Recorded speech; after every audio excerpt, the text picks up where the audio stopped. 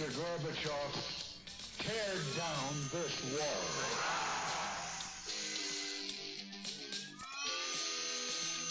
Hi, this is Bob Vila. And now, it's time for the show. This Old Dungeon, the show where grognards go to get their grog on. Between the two of us, we're gonna get a lot of stuff done. We're gonna kick some ass. We're gonna be awesome. Featuring your hosts. I'm Briggy, I'm Thomas's wife, and I'm the noob. Somebody here call a carpenter? This is Thomas, husband to Briggy, and let's see, I work in a library, I write, I draw, I paint, I do all of this, but none of it very well. The truth is, I can always find games, though. This is Lou Al Lou. I could charitably call myself a game designer and game publisher, but definitely a veteran role player of 35 plus years. We work on it the rest of the night, we get it together. We can do this, right? There's no way in hell we can do it. Alright, listeners, we have a special edition of This Old Dungeon tonight. We, as promised, have a special guest host with us. But before we introduce him, let's go through the regular roll call here. I'm Lou Al Lou. I'm Thomas. I'm Briggy. And with us tonight from the great state of Texas. I'm Ben Burns of New Comet Games. Alright. Welcome. Yeah. Man, I got to tell you, man, I'm giddy as a schoolgirl to have a special guest on. This is kind of a milestone in our podcast. Okay. I didn't realize that. All right. So, normally we just... We haven't even been on that long, but okay. Well, that's what I mean. I mean, yeah, this is, we're running all cylinders here. Okay. So, usually do some banter here, but I think, we can skip that for the evening. And let's kind of get to know Ben here for a moment, especially for your listeners who maybe have not heard of New Comet Games. So, Ben, what's your origin story in role-playing? Oh, gosh. That was way back in high school. I don't want to age myself too much here, but yeah, this was D&D. AD&D had just hit the shelves, and all the stories were coming out about it, and it just fascinated me, and so I quickly jumped to the local hobby store, and they had a small section of it, and I bought the basic D&D box first and brought it home, opened it up, and I had no idea what the heck I was looking at. I was just like, where's the board? Where's the, how do you play this Where's game? the spinner? Yes. Yeah, not even dice. Where's the spin? Yeah. Where's the spinner? Where's the spinner? And I thought, oh, surely I'm missing something. So I go back to the store, and then there's My game is broke. I need a new one. And I saw the box for Advanced Dungeons and Dragons, and I'm like, oh, well, that's what I'm missing. That's the one. I grab that and go home, and I open it, and it's just the miniatures. It was those Grenadier models. They had. Oh, yeah. And I thought, okay, now I'm really confused.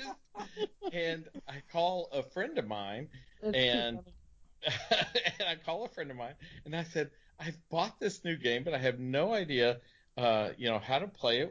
He said, what is that? I said, Dungeons and Dragons. And he said, oh, we have a group that plays. Do you want to join us? I was like, are you kidding me? And that's where it took off from there. So, that was many, many, many moons ago. But yes, that was kind of the origin of how I got into role-playing games. And It sounds like getting addicted to drugs, but, not someone turning you on to it. You discovering something, like, I don't know how to take this. Yeah, I don't know how to, use the needle just right now. This old dungeon does not endorse drug use. No drug use.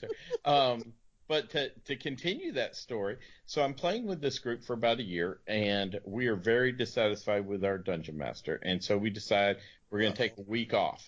And so, yeah, well, I mean, we're like 5th level, walking through the giant series, slaying everything, and it was Monty Hall, exponential. And so we decided to take a week off, and the DM calls me on the night we usually play and said, "Are we playing?" And I said, "No, we're taking the week off. We wanted to take a break from it." And he said, "Okay." And so then my friend shows up, and we were just going to go hang out for the evening. And he said, "Well, why don't you grab your books and so we can, talk about the game and figure out what we need to do to fix it." And so we go to the game store, and he walks in, and I buy something because I'm buying something all the time there. And he buys, he holds up C1. I don't know if y'all remember the hidden shrine of Tomakan. And I probably pronounced that wrong. Anyway, I've never heard it the same way twice. Yeah, right. And he says, "Well, what do you think of this?" And I said, "Well, that's for the DM. You can't buy that." And he said, Yeah. And he puts it back. So we get in the car, and he pulls it out and hands it to me. And he says, "You need to read this. You're DMing in an hour." Oh my gosh. That's how I began my career as a Dungeon Master. So you began your career really just being drafted into it. Yes. Did word ever get back to the other guy that you were running now? Yeah, after a couple of weeks, he was kind of pissed, but then he joined the game and he had a great time, and so we all kind of settled out after that, and he got over it. Oh, that's too funny. He agreed my game was better. So. There is no gaming drama like high school gaming. Yes. Oh yes. That was in high school. So anyway, but tons of fun. We had a great time. So. Nice. And been doing it ever since. So. And guys, feel free to jump in here because this is everybody's chance to ask questions. I don't want to hog the space, but I do have one. So you got started with AD&D or D&D or a mix thereof. What's your favorite game that you've played so far? Oh, by far, hands down, Call of Cthulhu. The 7th edition or any edition or? Well, I played a little bit in fourth or fifth. I don't remember. It was some years back. I tried it and loved it, but everybody was D&D, and that's all we ever did. Right. And so finally, when 6th edition came out, I got the rules and everything and started playing and got a group together and we played.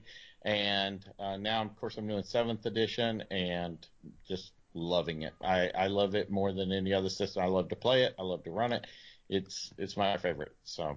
Nice. The investigation part, the part where, in D&D, everybody kind of knows it so well. There's very little big surprises out there, and you mean as far as like, it's a troll, get your fire ready, like yeah, there's just it's a rust monster, run, we got to kill it with something besides metal, but in Call of Cthulhu, it's so easy to just, walk in and you're like, oh my gosh, I have no idea how to deal with this at all, And a lot of times, if you're fighting the monster, you've done something you're wrong. Already losing. You're already dead. You just don't realize it.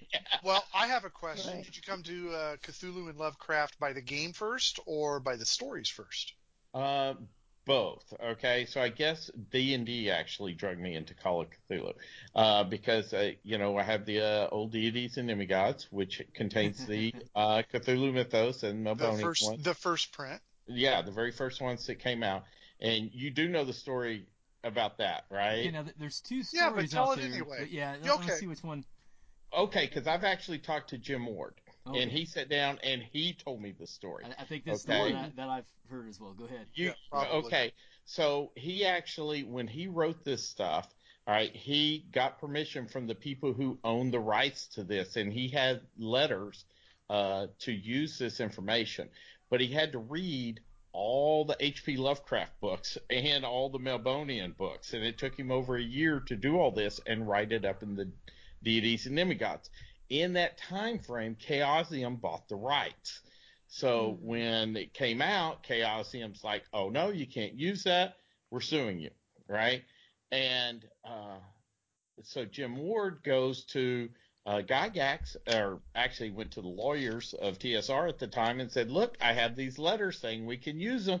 And they're like, well, it's all the way out in California. We don't want to go fight it. We're going to sell 1 million copies. We're just dropping it. And Jim Ward was just pissed.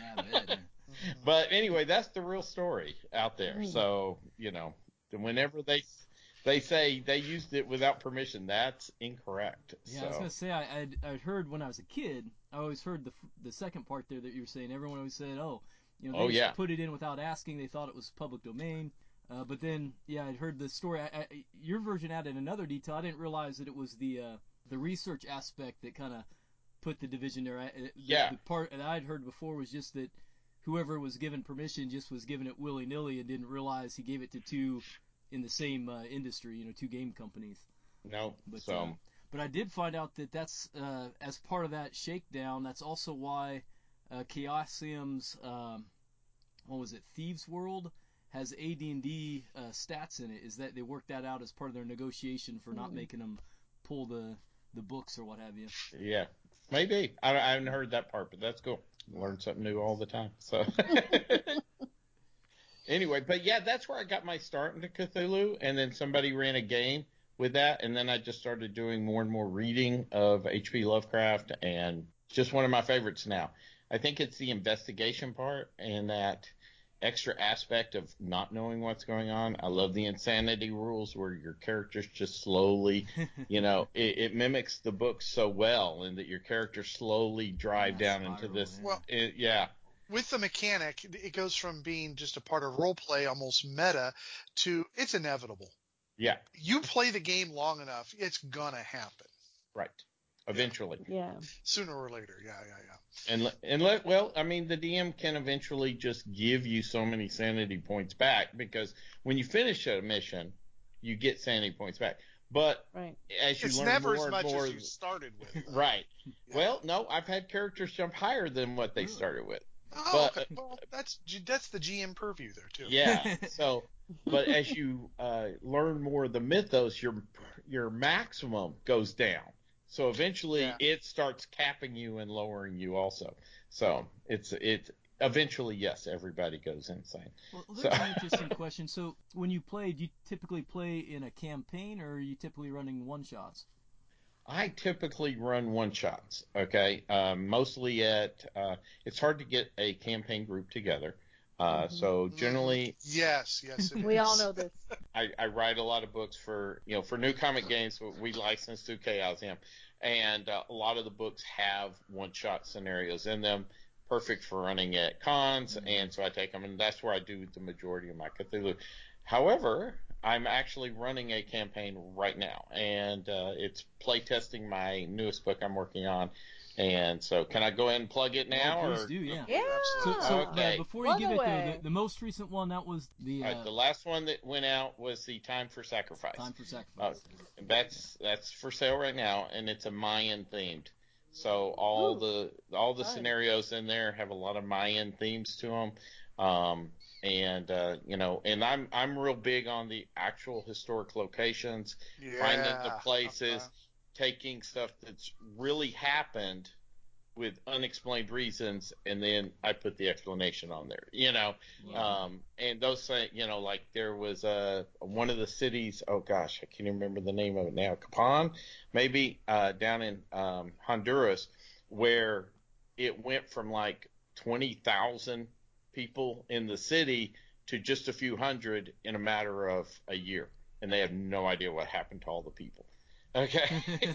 And that's one of the scenarios in the book, is it explains where all those people went. And it wasn't a nice ending for them. The elders had a feast. Yeah.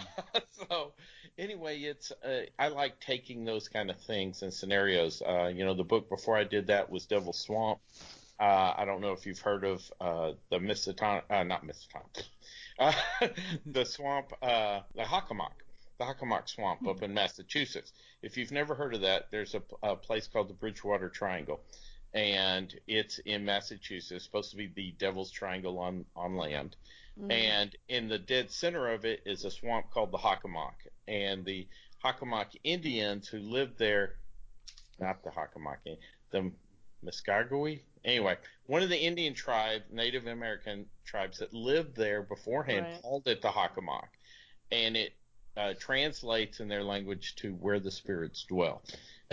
And this whole area has so many stories around it. All I had to do was open the Wikipedia page and put stats on it. I mean, it was right. It's a fantastic place, and I loved writing the stories. That was one of my favorite books I wrote. Hey, that's the one I won the 3 Castle Award for. So nice. Yeah. But the current book I'm working on, I'm decided to do a new source book and campaign book. So while the others were mainly individual scenarios that you could push together to make a campaign, they weren't really interconnected that well. They were just kind of in the same theme or same location. Right. So this one is an actual campaign, and I'm setting it in the year 1697. So in the golden age of piracy, and you are pirates on a privateer ship, and the captain has found a map, and he wants to follow the map, and it leads you deeper and deeper into this, And so it's called the Corsairs of Cthulhu, and I think it's going to be great. The players so far are having a blast.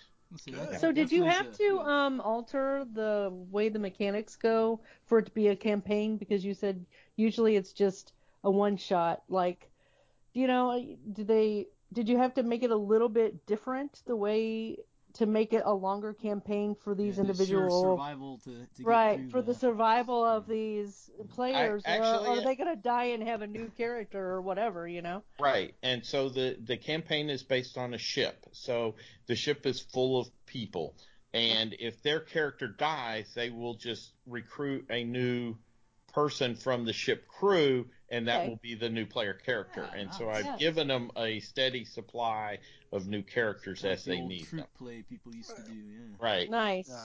So they had a couple of small encounters and one large adventure, and they have survived all of these so far. One of the guys is very close to going completely insane. His sanity's down like 40 or even below that right now, so I don't expect he's going to last a whole lot longer. And they understand that they're going to be getting new characters at some point. Right. So right now they're moving up and gaining new experience and new skill levels and in doing that. But eventually, it's going to happen. Now, I ran the exact same scenario, and I didn't change it at all at a convention in Longview, the Long Con. Mm-hmm. So a little shout out to my friends out there. Great guys who run that. Yeah. Good guys. And I ran that. I didn't change anything, and they actually had an extra player playing in it, and 2 of their party members died. One permanently changed and became immortal, and one was insane. Wow. And I didn't change the scenario at all. I ran it exactly like I ran the other one. And sometimes it's just, and I didn't kill anybody. They killed themselves. Right. Said like a true game master. Yeah. No, they literally shot themselves. Player versus player. Oh, okay. Well, my goodness. Changing, and instead of trying to figure out how to stop him from changing, they just killed him. Just like the heck of this.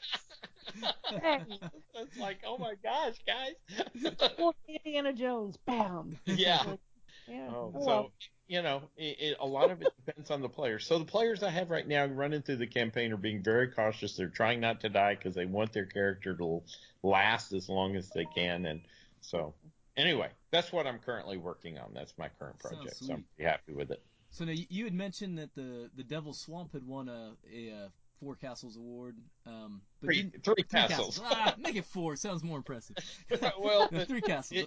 It's based on the original 3 big D&D mega dungeon castles that are out there. So you have like Castle Greyhawk and I don't even know what they are. There goes my geek card. Anyway, if y'all can name them, I lose. All right. So anyway, there were 3 mega dungeons. Mithras Tower, is that, and Greyhawk, and I don't remember. Surely you 2 know this other than him.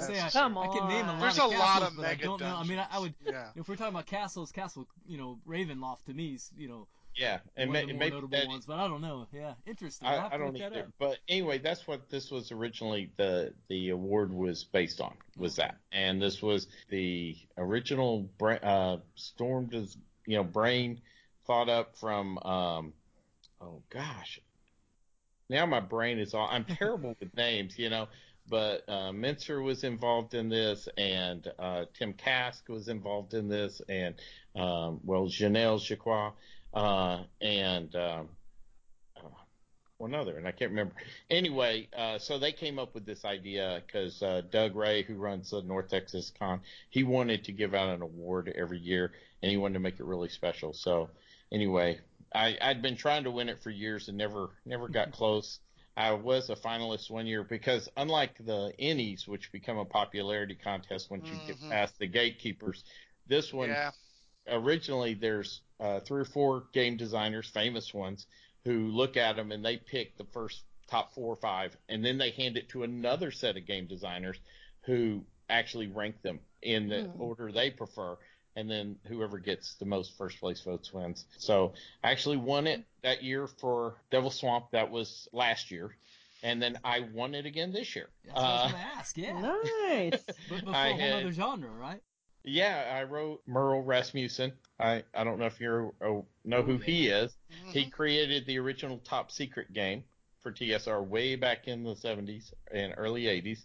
And he wrote a new version, and I love that game. You're spies. It's modern day, but you're a spy like 007.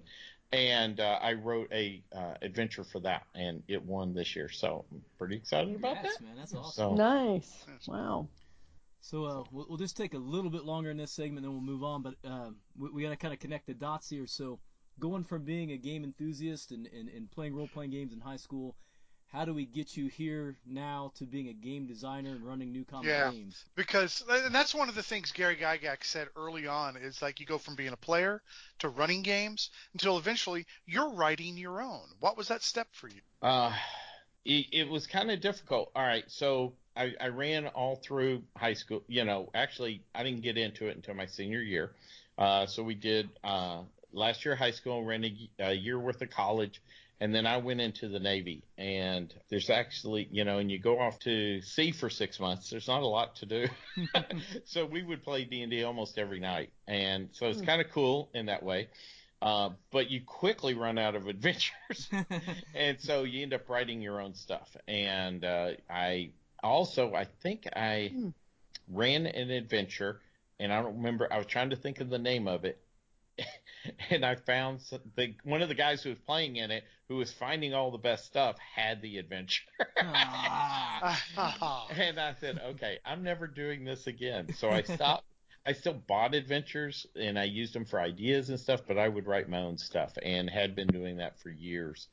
And actually got out of role-playing for about 3 or 4 years and got into Warhammer fantasy miniatures real heavy. And was doing the tournament scene there. And Doug Ray called me when he was... Speaking of drugs, that's like the heroin of... Yeah. Only heroin's cheaper, man. Yeah. Oh, God, yeah. I have armies just stacked up in my closet up there. I ran Skaven, too, and I have 3 different Skaven armies. All right, and for those who don't know what that is, that's hundreds and hundreds of miniatures. So, I'm sorry. Am I supposed to be... Sorry, you're doing great. I can go on forever. So Doug has called you? So Doug called me, and I had taken some of my adventures I had written, and I was just looking for, just an outlet, and I had just photocopied them. They were kind of short, little paper pamphlets, and photocopied them, stapled them in the center, and sold them on eBay. And Doug Ray had bought us. And so when he's running his very first one, he calls me like January, right before, and his con runs the 1st of June every year, and said, hey, how would you like to come run your adventure? I got it. I read it. I like it. Come run it. You live in the area. And unfortunately, that was the same weekend I had something else planned. And I think it was like the last Warhammer tournament I ever went to, because then they switched from 7th edition to 8th or something, totally ruined the game. And so I couldn't do it, and I said, okay, Doug, but I'll do it next year for you. How about that? And he said, okay. So the next year comes around. I'd forgotten all about it. He calls me up and says, Ben, you said you promised you'd come this year. Oh, no. Got you on the line. Well, at this point, I wasn't doing Warhammer anymore, and I said, all right, sure, I'll come run it. And, he wants to put me in this hotel. So remember, I grew up in the 70s and 80s playing D&D. So I was in the group of you did it in your basement. Basement or somewhere, yeah. Oh, I don't play D&D. Oh no, that's for weirdos, And so I was still, even in the Navy, we would find some little hideaway place to play. We didn't do it out in the open. That just wasn't, you just didn't do that. Anyway, so we're at the convention, and he's like, "Oh yeah, I'm going to put you in like the hotel lobby here to run the game." And I'm like, "Doug, I don't think I can do that." Stage fright, huh? Yeah, Well, it's the anxiety of like getting caught. Like it takes you back to that time, right? Well, That, A lot of people don't realize the stigma that was involved with that for years. Oh yeah. I mean, yeah, I was growing up. I moved from a small town to a small town smaller town in Indiana, and I was that kid who introduced D&D to the school in the area. So yeah, I get it. You understand what I'm talking about then, right? Yes, absolutely.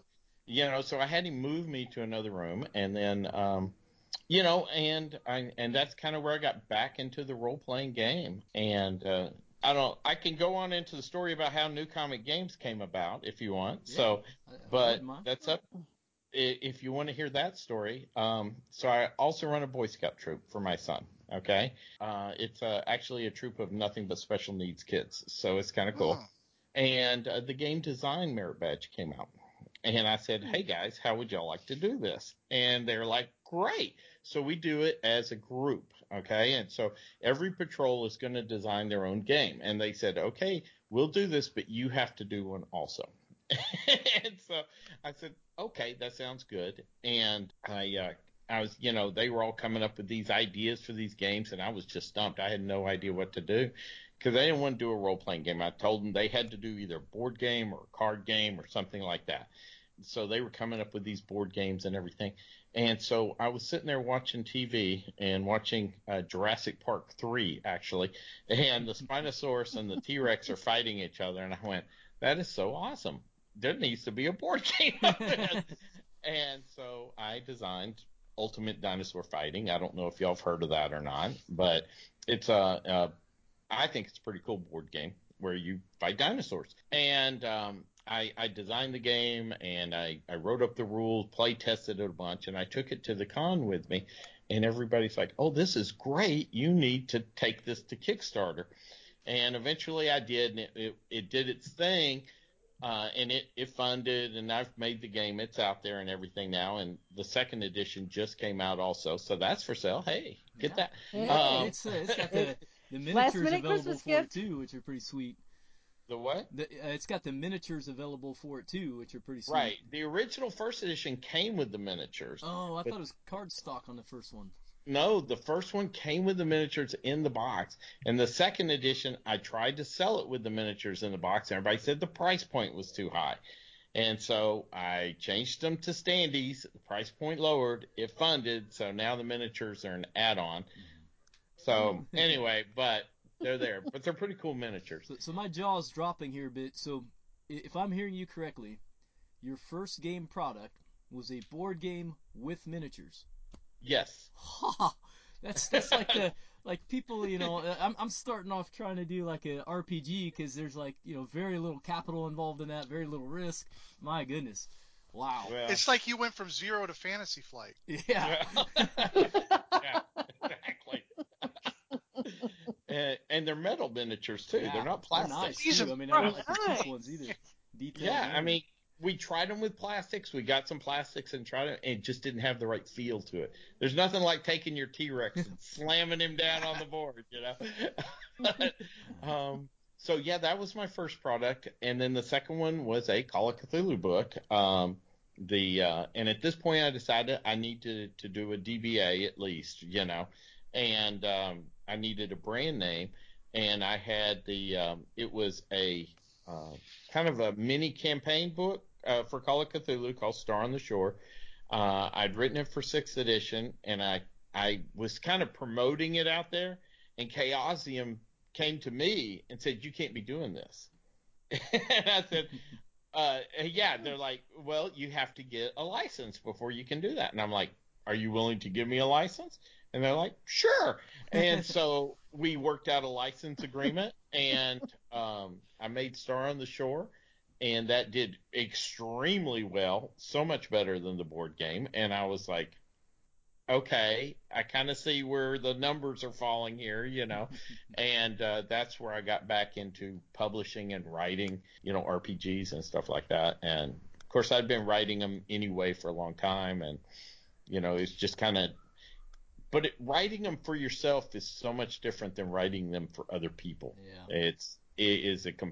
It's actually work then, It feels like work. And so, but it's still a lot of fun. I still have a great time doing it. So, I think my board games and card games are kind of in the past now. I've kind of gotten away from those. I don't do there's so much work, and it's such a hard market to even get your foot wet in. I got 2 board games and 1 card game, and it's just, that's a tough market. Well, now that you're making the big money as Oh, yeah. a game designer, I got to ask because, Lou here is a bit of a game designer. I'm a bit of a game writer myself. Yeah. Mostly just on my own, but we're branching out into, publishing. If you don't mind me asking, if you don't want to know, or anyone to know, what's your day job? I'm a software engineer. So there you go. Yeah. Okay. Oh, yeah. You still got to pay the mortgage, and my I'd game say design that because is not going to pay the mortgage. yeah, I asked this because some people get this, wild idea that they're going to do a thing, and it's like, that's great, pursue your dreams, but let's do this realistically too. Oh, you yeah. know. So like my day job is I work for the Indianapolis Public Library. Oh, okay. So I'm at the library. I throw a rock, I hit a nerd. So. Yeah, that's a good point. I mean, there's like a very, very slim portion of the industry that actually does gaming for a living. As far as writing and designing. Yeah, there's maybe 2 or 3, maybe 4 that that, and then a lot of them also they employ a lot of people who bring the games to them, or they work on contract. It's work for hire, kind of like comics, also same sort of thing. But I was just curious because people got to have their day job because you ain't gonna be a millionaire overnight doing this. Yeah, unless suddenly you came up with the next Magic the Gathering, and even then that's like lightning in a bottle sort of thing. Yeah. I mean, there's a few people who've managed to do it, a few companies that did it, but it's rare. Even if you look at the best example probably would be Oatmeal and his group who did the kitten Exploding Kittens. Exploding Kittens, yeah. Yes. Right? And they fumbled that big time.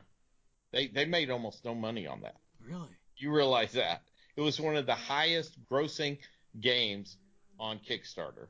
Okay. Yeah, it was huge. It was one of I think it was one of the first ones that were like funded within like minutes or something. Yeah, well, and that's because Oatmeal has 2 million fans, right? Or multi-millions of fans. Well, they put their comics out there online and people read them and they love them, and so they've got a built-in audience. Right. And at the last minute, I don't know if you're aware of this, on like the last day they decided they would give all the backers this little special treat. I don't know if y'all backed it or not. I did. I did. And, all right. So originally the game was coming in a little cardboard box. Okay. Had a certain size. They had it all planned out, what the shipping weight and everything was going to be. Okay. What they did was they went to this new box that when you open it, it goes meow. Right. And it's cute, but it's bigger and it's heavier. And it cost them a ton of money to make all these. Okay. So by the time they were done with all this and the extra shipping and everything like that, they cleared very little money at all on that. Right. They barely broke even. And it was just, the people who produced the boxes made a ton of money. The people who printed the cards made a ton of money. The shipping companies made a ton of money, and they barely broke even. Jeez. And that tends to be more the example of what happens with game companies. Chaosium almost went bankrupt. So, because of theirs. All their stretch goals made their books thicker and thicker and thicker. And when you're shipping to Japan, that costs a lot of friggin' money. Paper's heavy. Take that from me, from being a comic book nerd all my life and working in the library, and I've worked for book publishers. So yeah, yes. Paper be heavy, and that really nice glossy paper is even heavier. Heavier, that's right. It's heavy stuff. Trust me. When I get a crate of 1,000 books, I'm just like, oh my gosh. yeah, they are heavy. So I have a question for you, simply because this is the sort of thing Lou's definitely closer to and stuff. So logistically, if you don't mind me asking, how do you handle 1,000 books that come in from a boat from Japan or China, as it were? Do you have your own warehouse, or do you do it early Gygax style and store them in your garage? Okay, so originally I had my own room, but I now have a storage unit. It's 20 by 10 or so. It's full of shelves and everything go. When it comes now, the last book order I got shipped. My books come. I use a printer in the U.S., so I use Walsworth Printing. I love them. They ship them. It came on a pallet. 1,000 books comes on one pallet, and they set it in my driveway. I said, okay, put it there. And then I carry, of course I have my Kickstarter backers. And so I know how many books I need to ship out. So I take those, and those go into my dining room. And then the rest go into my pickup truck, and I take them to the storage unit, and up on the shelves they go. Usually I've cleared out a space before I had it ready for them. And that's what I do. And then I do all my own shipping, because if I paid somebody to ship, every time I pay somebody to do something that I could do, that's money out of my pocket, right? That's right. Yeah. And so I'll sit here and I can probably pack 50 books a night. Okay. I've gotten it down that well. And, into a sleeve, fold it over, lots of tape. And I use stamps.com. Boom. Here come the labels. Just, Yeah. and, it works out well for me. And, and the post office, my local post office, knows whenever I got a Kickstarter completing, because here come the, you're wheeling them in. Now, the last Kickstarter I did, though, was the second edition of Dinosaur Fighting, and that actually came on 3 pallets, and I had to go pick them up because they only shipped them from China to a facility at the DFW airport.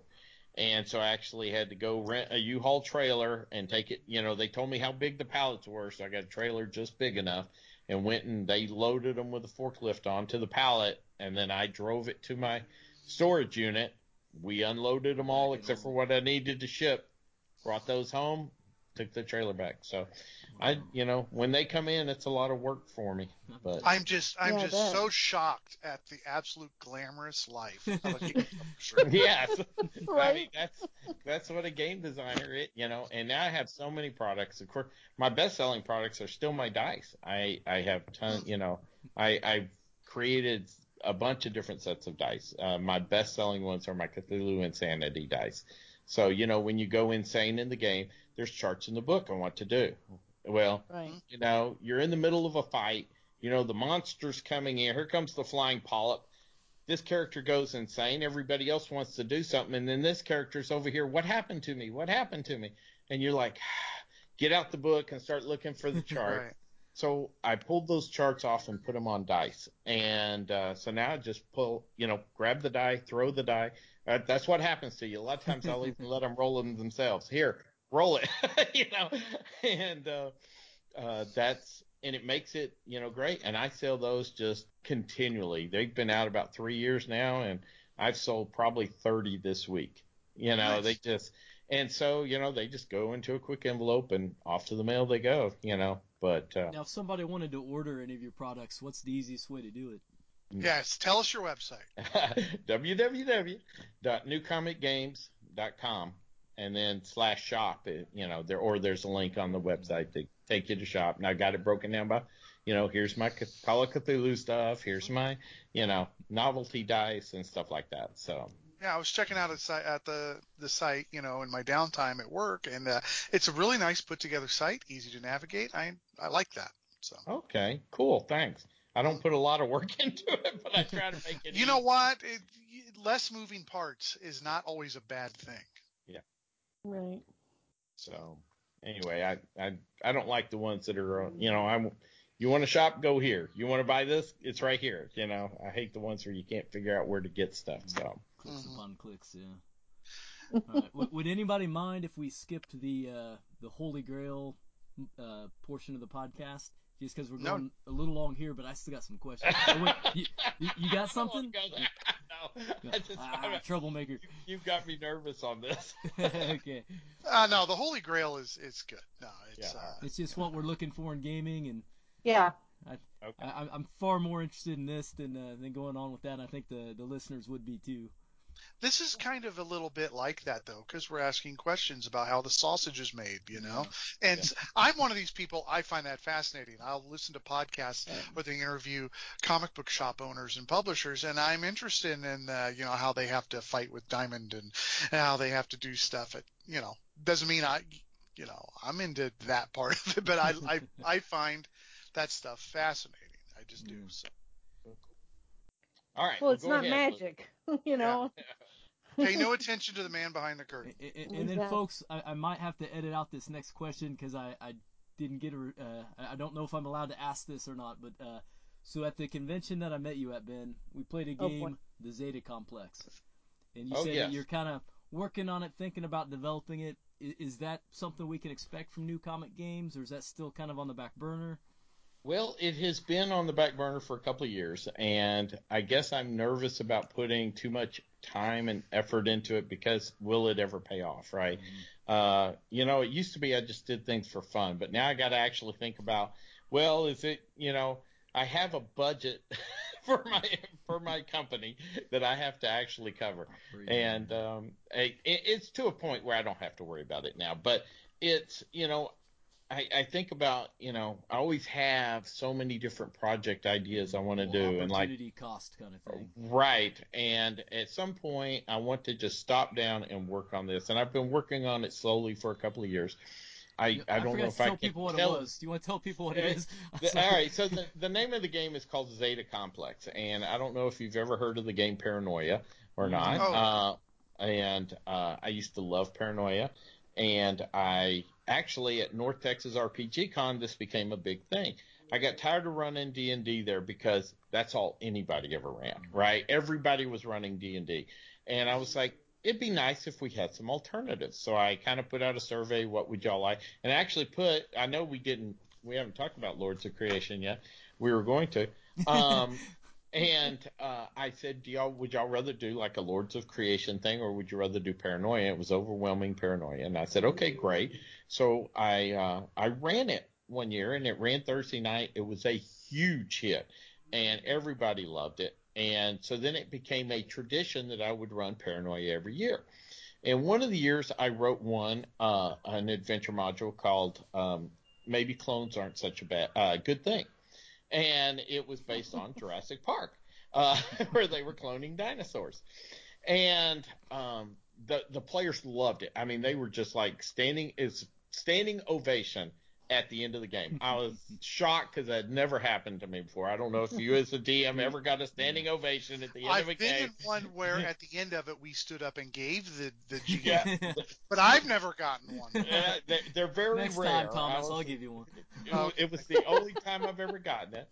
And so they were like, you got to print this. And I'm like, well, at this time I actually wasn't New Comic Games yet or anything. So I went ahead and printed it. I used Kablam Printing, which does comic book printing and stuff. And I got some high school girl to do some art. So it's very campy and it looks like crap, but it and I put it together and I printed it and I handed like the players who played in it, got a copy, and then I've sold a few, and actually they still sell. And I put it up on Drive-Thru RPG for like $1.99 or something, just almost giving it away. And Drive-Thru RPG contacted me and said that the people who own the rights to Paranoia said you can't run this, can't sell this here anymore. And I said, well, it actually doesn't say Paranoia anywhere on there. I don't think I'm infringing on their copyright. And because I wrote it in first edition Paranoia rules, I didn't use their latest even. And they were like, so they put me in direct contact with I think it's Mongoose. Is that who runs? For a while, yeah. And so I told them, I said, listen, I'm selling for like 99 cents or $1.99 or whatever it was. And I'd sold maybe 4 copies. And they were like, well, you can't do that. That's our copyright. I'm like, I don't think it is because it's not actually anywhere on there. And they said, well, we still think it is. I said, all right, listen, I do license agreements with Chaosium and some other company. And how about, because this is years after I'd already printed, I said, what if I license with you guys? I'll redo all the artwork. I'll redo the material.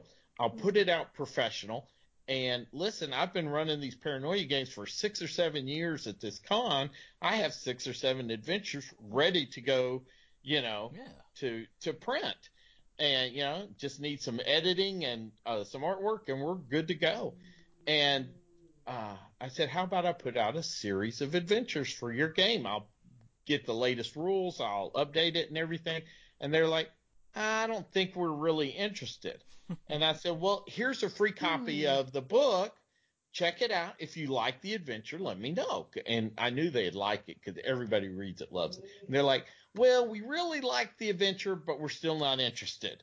And I'm like, you know what? Screw you guys. So now I've created a Paranoia clone called Zeta Complex. And I'm hopefully going to be putting that out pretty soon. I wrote my own rules for it. And, the computer is no longer your friend. It is, they've gone from Alpha Complex, if y'all are Paranoia players, you know what that means, to Zeta Complex, and this is mankind's last hope. So that's kind of the theory behind the game. But it's the same basic environment, the computer runs everything, and you're put on ridiculous missions trying to solve, and you go through clones, kind of like popcorn. So anyway, but that's Zeta Complex. I'm excited for it, man. I gotta tell you, I'm a big Paranoia fan, but the mechanics of Paranoia sometimes work against the comedy and the willy-nilliness of the theme of the game. Where you gotta cross-reference charts and this and that. Your version with the way it plays and the speed at which it plays, and yet it still captures that kind of dark noir humor. I just love it, man. I'm looking forward. Well, thanks. I appreciate it. So, yeah, hopefully awesome. I've kind of got it penciled in for 2021. So we'll see. I'm hoping to do that. So. All right. So we're gonna go on to letters from the Homeowners Association. We just got a letter. We just got a letter. We just got a letter. Wonder who it's from. My opinion, this letter writer is a total wacko. All right, we got a couple different letters today. So I'm gonna do some name dropping here. For our last podcast, we covered the X8 Drums on Fire Mountain. And you don't even know our podcast. What is wrong with you? So anyhows, I'd kind of been asking around about this adventure prior to recording, and I got back some information from Steve Winter, about that module. So he was working as one of the main line editors at TSR at the time. Now, he was TSR on the U.S. side of things, and that module, of course, came from the UK. He said that, this is him, that's one of the adventures that was produced entirely in the UK. We received it as ready for the press boards. The only input we had was that we were horrified by the cover. We couldn't replace it. So this, for those of you that haven't seen the cover, it's, you got the orcs with green skin, but they're obviously these Peloponnesian individuals with big afros, and anyhow. Oh, yeah. I remember That's it, Ben. The face palm. That's it. Those who don't have video, but yeah, he just face palms. I remember. He said that but Harold Johnson got one of those in-house illustrators, I don't remember who, to repaint the main figures in green so that they would look less like racial stereotypes. So they knew even then. Don't tell me otherwise. Sorry, I had to rant a little bit. Visually, that didn't help all that much. Yeah. But unfortunately, that was all that we were allowed to do. And then I asked him, well, just how much autonomy did the UK have, and he said that the US had very little interaction with the UK office, and from his point of view, that he believed that they had pretty much complete independence. The Fiend Folio and the other projects they worked on were hands off to the U.S. end of things as far as their creators and designers. So all that That's stuff. really odd to me. Yeah. He said basically only the upper echelon of the company was able to say or do anything that affected that office. That doesn't make any sense to me. There's got to be one ruler to rule them all, and they can say yay or nay. I mean, it doesn't. I don't know. Well, and I think that's what he's saying here is it kind of like stopped, up on the Jim Ward, Gary Gygax level of things here. And they're like, yeah, it's fine, whatever. Is it making money? Keep going. Yeah. Gygax is like, does it get me another bump of Coke? I don't care. This is our all drugs episode, apparently. Jeez, guys. Bad. Hey, he's living the California high life out there. Don't blame him, okay? Anyway. So you name dropped Steve, but you didn't say what he's famous for, of course, with Gamma World and Boot Hill. But yeah. That too. Yeah. You got to make sure you throw that out there. Yeah, because Gamma World has been revisited so many times, and it's gotten so many homages, Yeah. It's a perennial. Yes. First sci-fi, well, I guess Metamorphosis Alpha, which it came from, was the first sci-fi RPG in existence. Well, you wouldn't have what we're playing now, Mutant Crawl Classics, without it. Right, and then the other one, we get to participate on this one. This came from Dave Forcher, I believe is how you would say his name. And he asks, what's the strangest character you've ever portrayed in a role-playing game? Okay. So I'll let you guys go first. Okay, I'm already lit, so here we go. Oh boy. Well, no, I've been having bourbon and I've thought about this. He's had a drink. Yeah. Anyway, I haven't really had any characters that I've not enjoyed playing, but I've had other people with their characters that I have not enjoyed them playing. But outside of that. So what's the strangest one that you've been? The strangest character you've been like, I'm going to try this. I'm going to be this kind of person or this kind of thing, or... Oh man, I don't know. Maybe it was like some kind of hoity-toity, hippy-dippy elf in a D&D game, and that's just not me. I mean, I'm shocked. Yeah, right?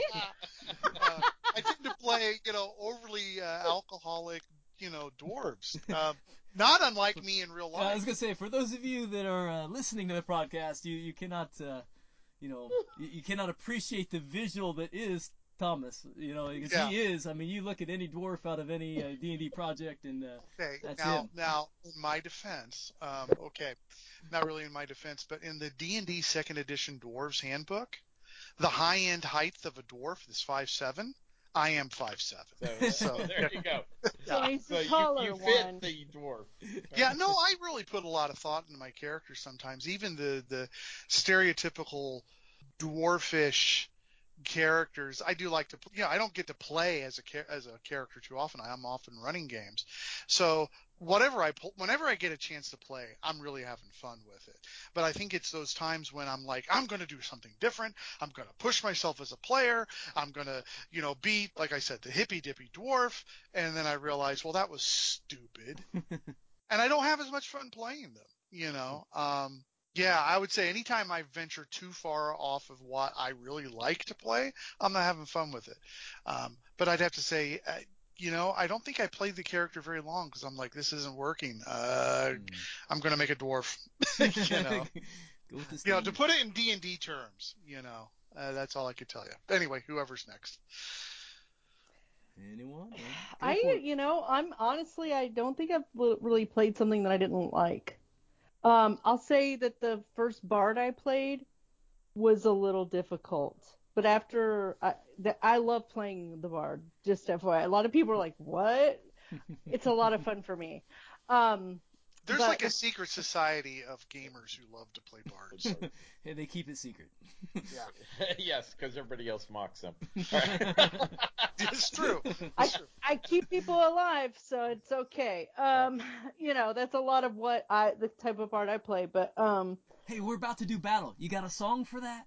and here I go, and I have literally sung and all that, but I've never played. That is cool because sometimes I try to get players to sing something and like give them a bonus if they'll actually sing it, and they won't. Yeah, and too many times they're like, no, ain't doing it. I don't know how many times I've sung "Eye of the Tiger." I think I've sung "Eye of the Tiger" a lot of times. You have. I have. I really have. Oh. Well, I'm actually kind of known around North Texas when it comes to my Cthulhu games. I actually make the players do the chants and do the ceremonies and sing the songs. And boy, some people, they just will awesome. not get into it. So at the last North Texas Con, I was playing Battletech in the room below you guys during the Cthulhu game. And we heard like stomping or something on the floor up above. Like, what's going on there? Oh, that's the Cthulhu game going on. Yeah, that's awesome. Now, is it supposed to be a character you didn't like or just the strangest character? The strangest is how I interpreted it. Okay. All right. So my usually, if it's D&D, I'm usually playing. I don't get to actually play. I don't think I've ever played a D&D character I thought was strange. My strangest one I probably played in Tom. Was Tom Wilson? Is that his name?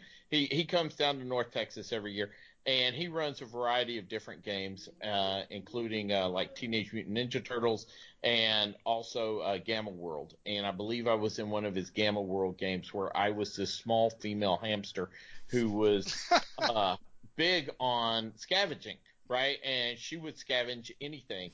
And he starts us off in a wrecked 747. Okay, and I'm like, holy crap, this is the Holy Grail. I don't even want to go on the adventure. I'm just going to scavenge all the electronics out of this plane. And he this totally blew him because he was like, well, no, there's not that much. I'm like, are you kidding? There's wire here. There's tons of plastic, all these gauges, pedals. And so I'm going to start disassembling this thing. And it took him half an hour to get me away from the cockpit of the plane and into the actual adventure. That's hysterical. So that was a very strange character I played. Female hamster scavenger. Nice. Oh yeah, because when I play, I like to really get into my character and really play him the way I think that character would play, even if it's something I wouldn't normally play, like the hipster dwarf. And usually, if I get into it, I enjoy myself. Now, the only time I really played a character I didn't enjoy as much as I think I should have was I was playing a Firefly game, and we were playing the actual characters from the TV show. And and I ended up with oh my gosh, Summer Glau's character, River, and I was actually River, and they kind of put me on a spot, do your River thing, and I was just like, and I didn't pull it off like I felt I should have, and I really didn't enjoy that moment, because everybody was looking at me to come out with one of these diatribes that River does, and once in a while, like when she was, when Mal was being kept captive before they did the fencing scene, and she comes out and talks about Badger who's there. And I tried to pull that off, and it just didn't work. And well, what people don't realize sometimes with that is, well, for one, they're reading from a script, and they get multiple takes. Yes. Right. And somebody wrote the words for them. It wasn't like she came up with this off the top of her head. So. Right. She had time to rehearse it and think about it and everything else. So that was probably one of my least enjoyable moments as a role player, and that was recent too. So that was just in the last couple of years. So, but otherwise, yeah, that's. Well, I mean, if you're kind of out of your element naturally, then you're not gonna be able to. Well, that's. Like for example, I was just thinking, there was a game that Thomas ran, and I was Princess Leia, and I was like, well, I did pretty well being Princess Leia because, well, heck, I used to play her when I was a kid. You know what I mean? Like, Yeah. we would play Star Wars when Star Wars, when you actually went outside and pretended things and, pretended that your stick was a lightsaber, blah, blah, blah. It dates me, but whatever. But, I was like, oh yeah, because I had to be mean and kind of, Yes. we were trying to get the information and take it back and blah, blah, blah, so I had to. I ran a one-shot Rogue One story before we had the Rogue One movie. Yeah. Oh, And wow. they were getting the Death Star plans, and that was all part of it, And so she played Princess Leia, and we had a succession of characters who keep getting killed, and I would just give them another one and be like, here you go. Couldn't get that information for anything. I had to go in there and get it. Thomas, was that the one that was also kind of A-Team themed? No, I ran that at a Fear the Con, and that was it. Okay. Yeah, it was pretty much A-Team in the Star Wars universe. That one wrote itself. Interesting. Okay. Yeah. All right. Yeah.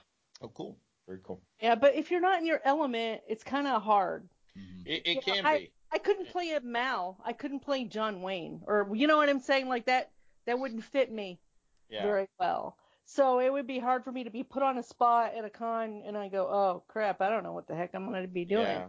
Well, I got to they actually did not have a seat available, and I asked. They were completely sold out. So, and both my friends were in the game, so I walked up and asked them if I could join, and everybody at the table was like, sure, go ahead. And all they had left was either Simon or River, and I was kind of like, all right, I'll take River.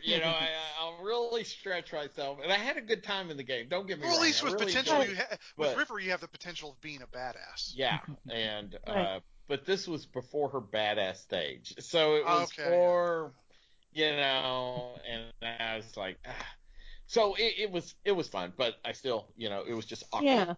Yeah, because I wasn't in my element, but like I said, the hamster was probably the strangest character. And every time we came into anything, he started making. I'm like, we walk in the hall. What do we say? Nothing. It's just plain walls. There's nothing here to scavenge.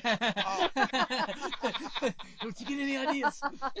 You know what? I can go back to my answer now. I do have the strangest one ever, and it was one of the first times I ever created a character for D&D 5e, and it was I think it was a Tiefling character or whatever.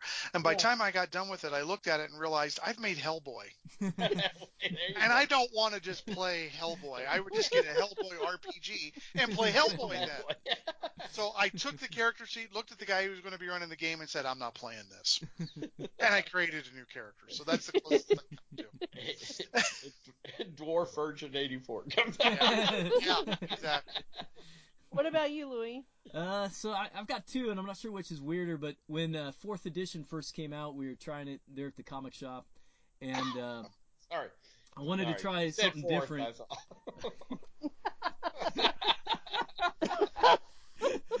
I'm allergic to that word, so go ahead.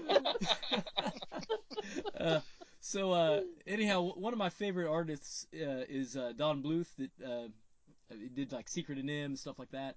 He used to work for Disney, struck out on his own. He also did the Dragon's Lair game. There we go. That's where I'm going. So, love Dragon's Lair. It ate like my entire allowance for a whole entire year when I was a kid. And so I like this idea of Dirk the Daring, where all he ever does is make like grunts and hums and hums and stuff. He never really talks. And so I decided to play a fighter that never talks. And it was real fun for about 5 minutes. And then the whole rest of the adventure, because the people I'm playing with, some of them were great, but some of them, they were younger kids and didn't know what to do about things. Was this the group at the one comic shop that you and I met at? Yes. Okay, I know the group you're talking about, so I get it. So yeah, it was fun for a while, but then I realized that out of all the people playing, I was one of the ones that needed to be able to talk to get the other ones kind of going online here, And then the other one was also at the comic shop. I played in a Star Wars game as a droid that was like a little service dog kind of thing. I was in on that game. Yeah. So that was kind of interesting because I was like setting myself up to just be a sidekick. And I had a lot of fun, but it just was interesting to try to, make sure that you're not the main character, that you're the, ancillary kind of character that's doing things to boost what other people are doing. So it's kind of like, I guess, the cleric of the Star Wars universe kind of thing. So. All right. All right. So guys, I guess that brings us to the main event here. This old dungeon.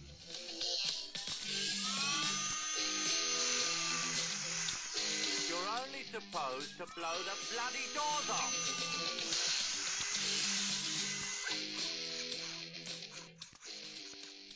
All right, guys. So we're doing dealer's choice here. Pick your poison. And today, for the This Old Dungeon portion of the broadcast, Ben has chosen from 1984 the role-playing game Lords of Creation. Oh yeah. All right, Exciting. So, I've done a little research on this, and man, Facebook got on fire. He's holding up the cover of it. Yeah, you can the see it's a actual little version. bit used, not in mint condition. It's better than mine. I'm holding up my iPad. That's all I could find it on.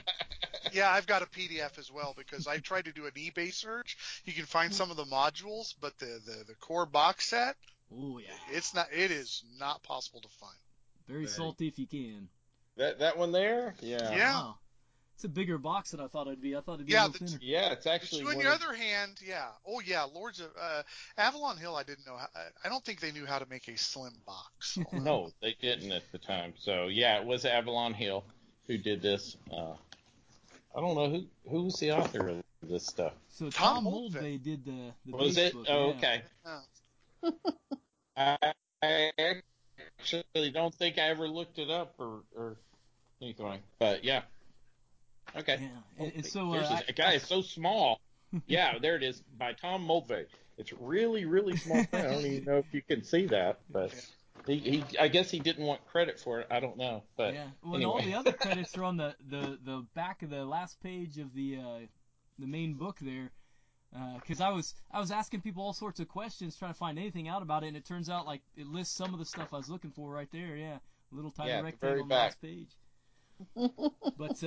But boy, I put a couple feelers out on Facebook, and man, this game's got some following. In fact, there's still a Facebook page dedicated to it, and a lot of people have some fond memories of it. Wow. Yeah.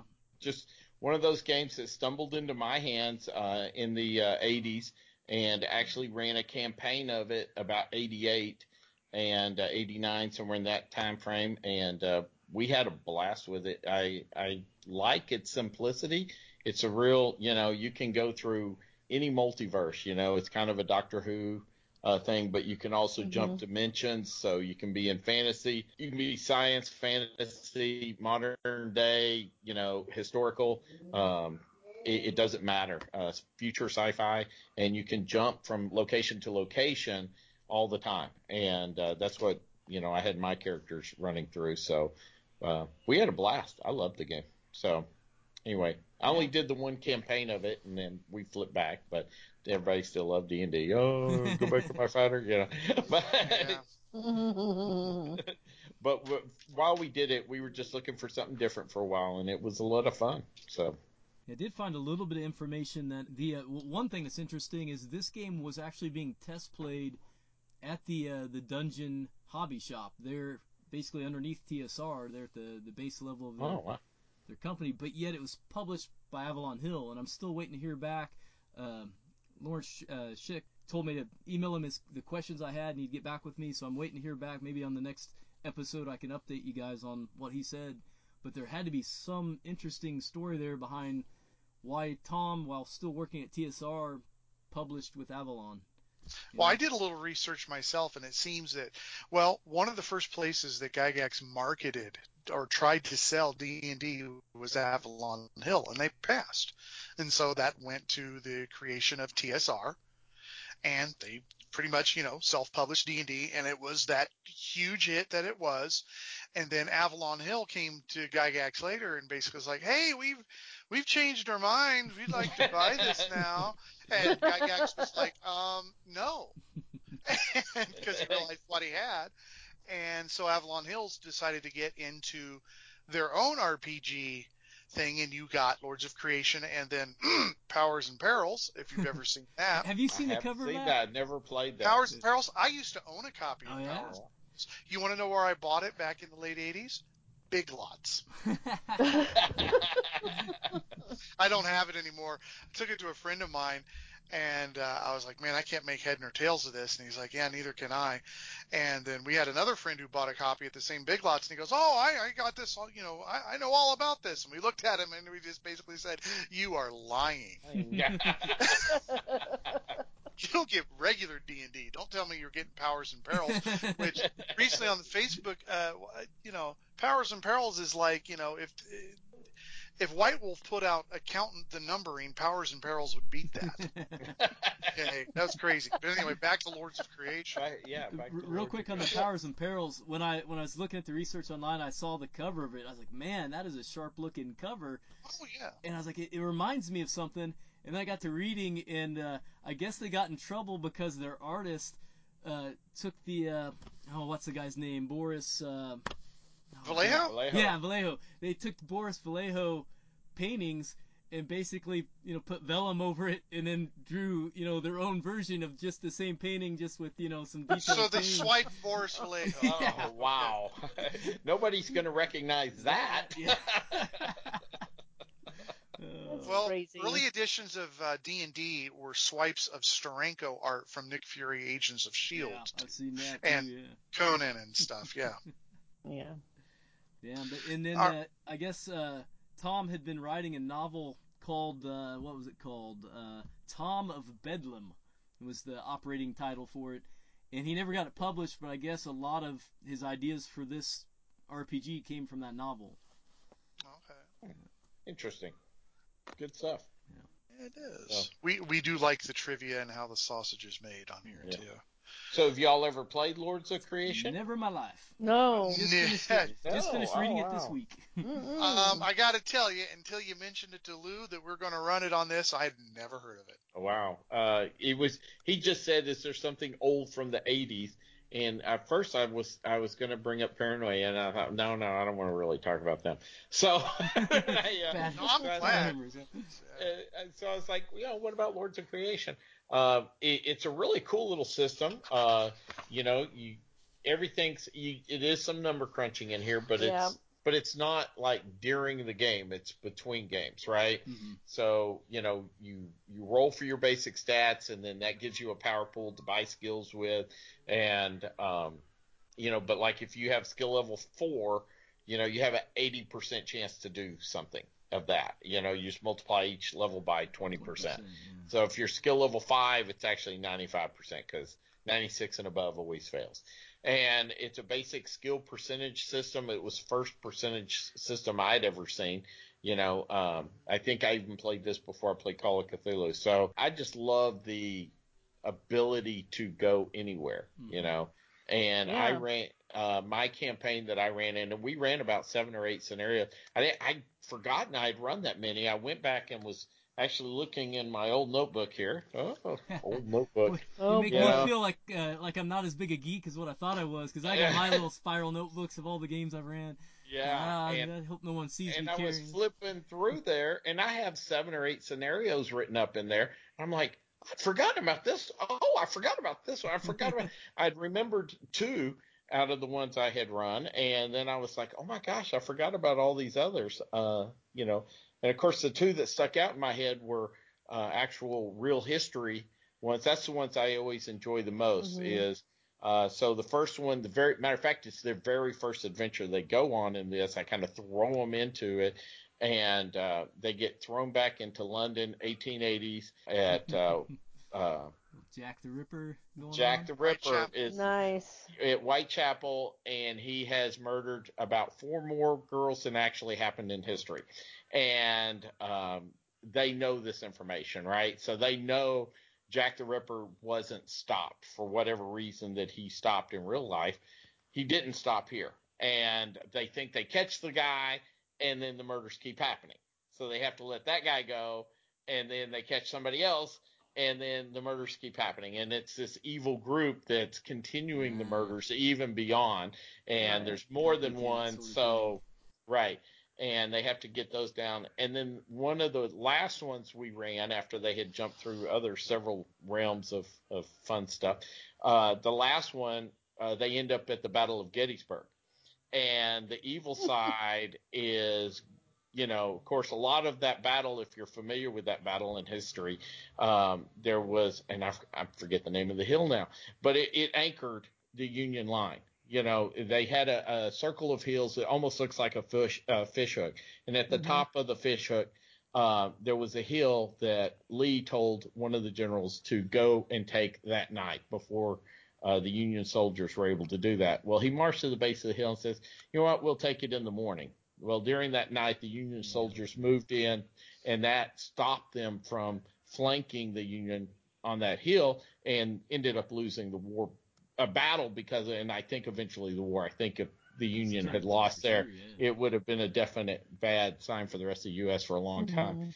Anyway, so the bad guys were going to take the hill that night, and they had to come in and convince the Union soldiers to come and take it first. And it was a lot of fun. They had a blast with that one, and that was, I think that might have been like the end of the whole thing. That kind of finished it off with a flare. And I always love it when I can take real history like that, and it's teaching as well as actually getting to be a part of that. And all of us learned a lot because I always have to go through and do the research. Of course, back in the 80s, you're actually going to the library and doing research. Yes. Right? There isn't no Wikipedia. Right. It's made gaming so easy. No, there was an encyclopedia. That's what it was. That was. But so that was some, but we also went to fantasy worlds, and we went to sci-fi worlds and all sorts of stuff, and they were dealing with robots. And then I'd also picked up one of the adventure books, the Yeti Sanction, and I know we had done that one, but that was a lot of fun as well. I don't know if y'all can see that or not, but so that's a box, right? So did the book come in the box, huh? Yeah, and there was the adventure was in the box, so it's not in there right now. Like that was kind of weird. Anyhow, and they went with that weird yellow on all of them, so I guess they'd stand out, but that almost with the AD&D orange. Right? Yeah. I was going to say that looks like AD&D orange, which I think is an actual color. Is it called AD&D orange? I don't know. Well, I don't know, but the second edition of all the AD&D books had that uniform orange spine. Yeah, on the back spine. So for the freaking Fiend Folio. Curse you, UK. Yeah, the blue book, right? So. Oh, but you gotta love the Fiend Folio. It had so much weird crap in there. It is one of probably the best of the monster manual type thing. Speaking of which, with Lords of Creation, it came with two books in the box set. Right. But what I thought was really interesting was the second book was more or less their monster manual. Book of Foes.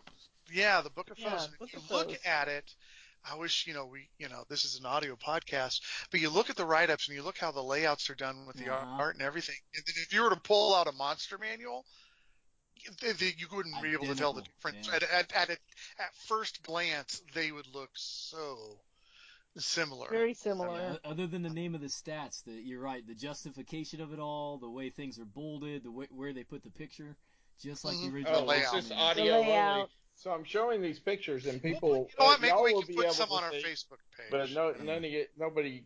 But yeah, they put a picture, and then they'd have the name, and then the stats, and So I don't know if you can see that or not, but back monster stats were just like a paragraph, not a whole page just for one monster. Oh yeah. Oh my gosh. I've written some D&D books, and I wrote them. I still play first edition, and I'm old school that way. And so I write my D&D stuff for first edition, but then now that I'm publishing stuff, I have to also write it for 5e, otherwise it doesn't sell, right? And the books are a 36-page book becomes 40 pages going to 5e simply because of the monster stat blocks are so much bigger. Wow. It's just, that's the difference. Right. So. No, I was going to say the one thing I really liked about it when I was reading it, it doesn't really come through in the core rule book, but the setting of it, which seems to expand as you go, is the part that I really liked about it. Rules and everything aside, I love the idea that pretty much everyone, it's almost like a superhero. You're a Time Lord, Doctor Who. Everyone's got powers, and you can go to these alternate dimensions. But what I really like about it is the idea that as you go and as you get more powerful, you'll actually get your own little little pocket universe to design. And it's got this, it's built into the rules that if your group of people go into your pocket universe that you designed, then you become the game master, and they're having adventures in your universe. Your universe, yes. Yeah, and then if they left and go to another one, that person takes over because this is their universe. I love that meta aspect of it. I think it's really cool, Yeah. and encourages other people to be creative and become game masters. Yes. We never got into that part of it, but yes, I like that It's part there of in the game. rules. It really Yes, it is. Well, it looks like everything's kind of tiered. Like as you gain experience levels, you get these different powers, and then the last of the time powers, I think, is the creation power where you make your own universe. Yes. And yeah, it's almost like you go to Time Lord and Gods. It's like it's like that Absolutely. Silver Immortal box set from Beckme, but the whole game is that. Yes. But you start off small. I mean, you start off as regular people with regular skills, no powers. And then, I got a little experience and, now I'm bigger and buffer and, I get a power and I get another power, because everybody gets a set of powers, right? There's when I make second level, I get, I'd have to look now. I Second forgot. level is dimensional language. Is it? Yeah. So, So at first level, you get dimensional sight. So, when you're dubbed to be, a Lord of Creation or whatever, you get dimensional sight so you can see stuff other people can't see. And then you get dimensional language, and then special projection and all sorts of stuff. Oh God, I guess I'm getting old. It's hard to read now. Down to double healing and stuff, and finally construction, which is the last one. So it's pretty cool. But in addition to that, you also get other powers, and everybody has different powers, and it's really cool. Yeah, it's I got such a breadth of stuff as far as there's all different skills that you can imagine from all different eras of time and genres of storytelling. But then there's also, like you said, powers. Like you can get cyborg implants, you can get magical powers. Right. It is crazy. I mean, you could go through several adventures and wind up being this fantastic collage of genres, in your character. So if you want something wild and crazy, Lords of Creation is a great game to go check out. So anyway, I highly recommend it. Thomas, when you were looking at it, did you feel that, because when I was looking at the skill system to me, where it has the skill trees and then the branches underneath them, I was totally thinking Star Frontiers, which was also a property that Tom Moldvay helped develop. I thought that too. Yeah. I did. I got that feel throughout the whole thing, actually. It just had, just that really cool. Like I said, kind of reminds me of it. Yeah, I kind of got caught up, like I said, on the setting idea and stuff. As the more I looked at it and stuff, and very much, you could see, because I believe this predates Star Frontiers. Yeah. Okay. I'm not 100% sure. 2 years, I think. I think this was published or copywritten in '83, and I think Star Frontiers is '85. I think. Maybe not. Something. I can check that. I don't know. We'll do some fact checking while we talk. Fact checking. Here you go. Yeah. Well, one of the things that we always do is how would we take this rule system or this setting or something like this? How would we update it? Because this is, this whole dungeon. We talk about, renovating game ideas and stuff like that. And as I was looking at it, now some people are going to, they're going to go sideways when I say this word, but with all the different settings that are involved with it and all the different powers and everything else, the one thing that came to mind was GURPS. Yeah. And all those rule books and all those setting books, and I'm a bit of a GURPS nerd. Now you take something like GURPS, and you think it's hard to find players for Call of Cthulhu. It's harder to play people who will even look at GURPS. Because it's got this reputation of being as crunchy as a peanut brittle. But as I always say, it's got this. It's also very modular. It can be as crunchy or as light as you want. And it just seemed to have that real solid feel to it. And I thought one of the ways I would update this is, do you guys remember at least the first season of it, the TV show Heroes? Oh yeah. Mm-hmm. This gave me a little bit of a feel for that. They start as just normal people, and then they develop their powers, and then things start to ramp up. That's an aspect that it reminded me of. Just they start normal and then develop their powers, and then everything goes sideways from there. But it reminded me a lot of Heroes, and I loved Heroes. I watched everything of Heroes. I watched Heroes to the bitter end, and it was bitter end. And it was pretty bitter. Yeah. I'm sorry. That end for was you. bitter. Yeah. Well, that first season is like perfect. It is so fun. And Then then the what second happened? season, Yeah. the second season of Heroes had the writer's strike. Do you guys think that? It had the writer's strike. Yeah, that's you true. know. I was gonna ask, do you guys think that J.J. Abrams got like writing lessons from Stephen King? Because it's that same like awesome, what the hell kind of ending, you know? All his stuff has got that projection, man. Yeah, well, J.J. Abrams didn't do Heroes. He didn't? I thought that was his. I thought he produced that series. No, that was Tim Kring. Oh, okay, my bad. Yeah. No, J.J. Abrams did Lost. I don't That's know, that's the second mistake I've made tonight because fact check showed that Star Frontiers was 82. So this actually did come out the year after that. After. Yeah. Uh-huh. So. Oh, well, that explains a lot, too. I think Tom Moldvay did this. He's like, I'll use this idea that I've been working on with this book. And, you know, more or less, it seems like he was given free reign and cashed the check. Good for him. Yeah. Yeah. Well, one thing as a designer I didn't get is, so the skill system is percentile, but it goes in big chunks. Like you don't wind up, as far as I can see, you'll never wind up with like an 83% or an 80 or a, 62. It's always like even numbers, That's correct. or by 10%. But then the combat system is D20 based. I just don't understand why they didn't just all go D20. You know what I mean? I don't see the advantage to. You know what I mean? Like why not say it's your skill level times 4 on a D20 versus skill level times 20% on a D100? Who knows? Yeah. I have a feeling it had to do with the different dice, because if you look at it early on, when they're going through the description of the dice, they've got all these different kind of which now you would look at and go, oh, that's like Goodman Games Dungeon Crawl Classics or Mutant Crawl Classics. Part 2, creating characters, and it goes through the details of the dice to generate a 1 to 2, roll any die, odds equals whatever, and odds equals 1, evens equals 2. Yeah. To roll a D3, take a 6-sided and divide it by 3. Divide it. Generate a 1 to 5, roll a D10, generate a 1d6.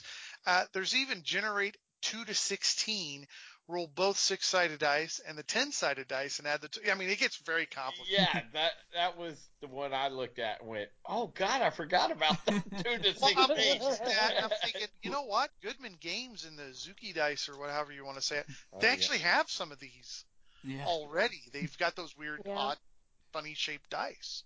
Yeah. But what's interesting is like you look through the rules and like the only time you ever make like any of those weird rolls is like the damage on a weapon. Like other than that, it's like you never make them. Yeah.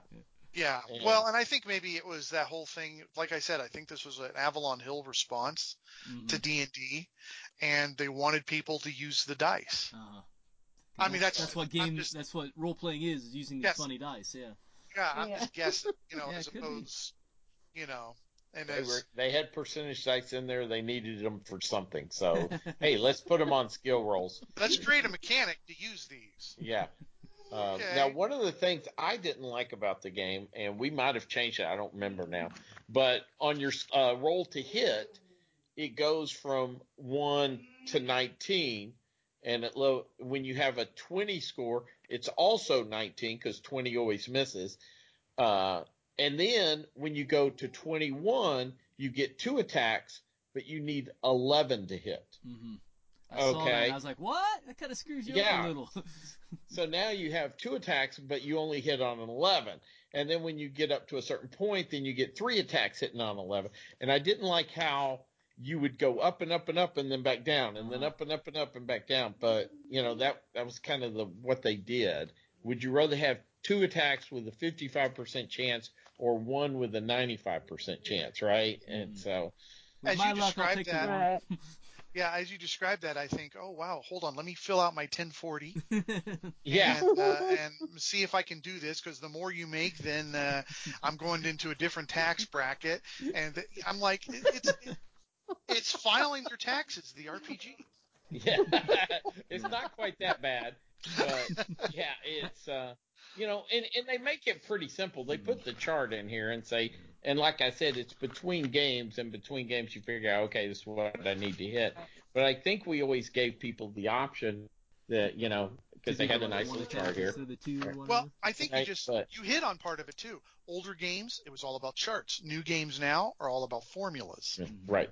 So. Well, and I got to say, like Ben's saying, I mean, really, all the crunch of this game, and it does have a bit, is all kind of in like character upkeep. When you're running the game, it looks like it's really just a matter of adding, points for advantages or subtracting points for disadvantages in a particular role, which seems pretty fluid. Especially and they have a chart for that as well, right? Yeah.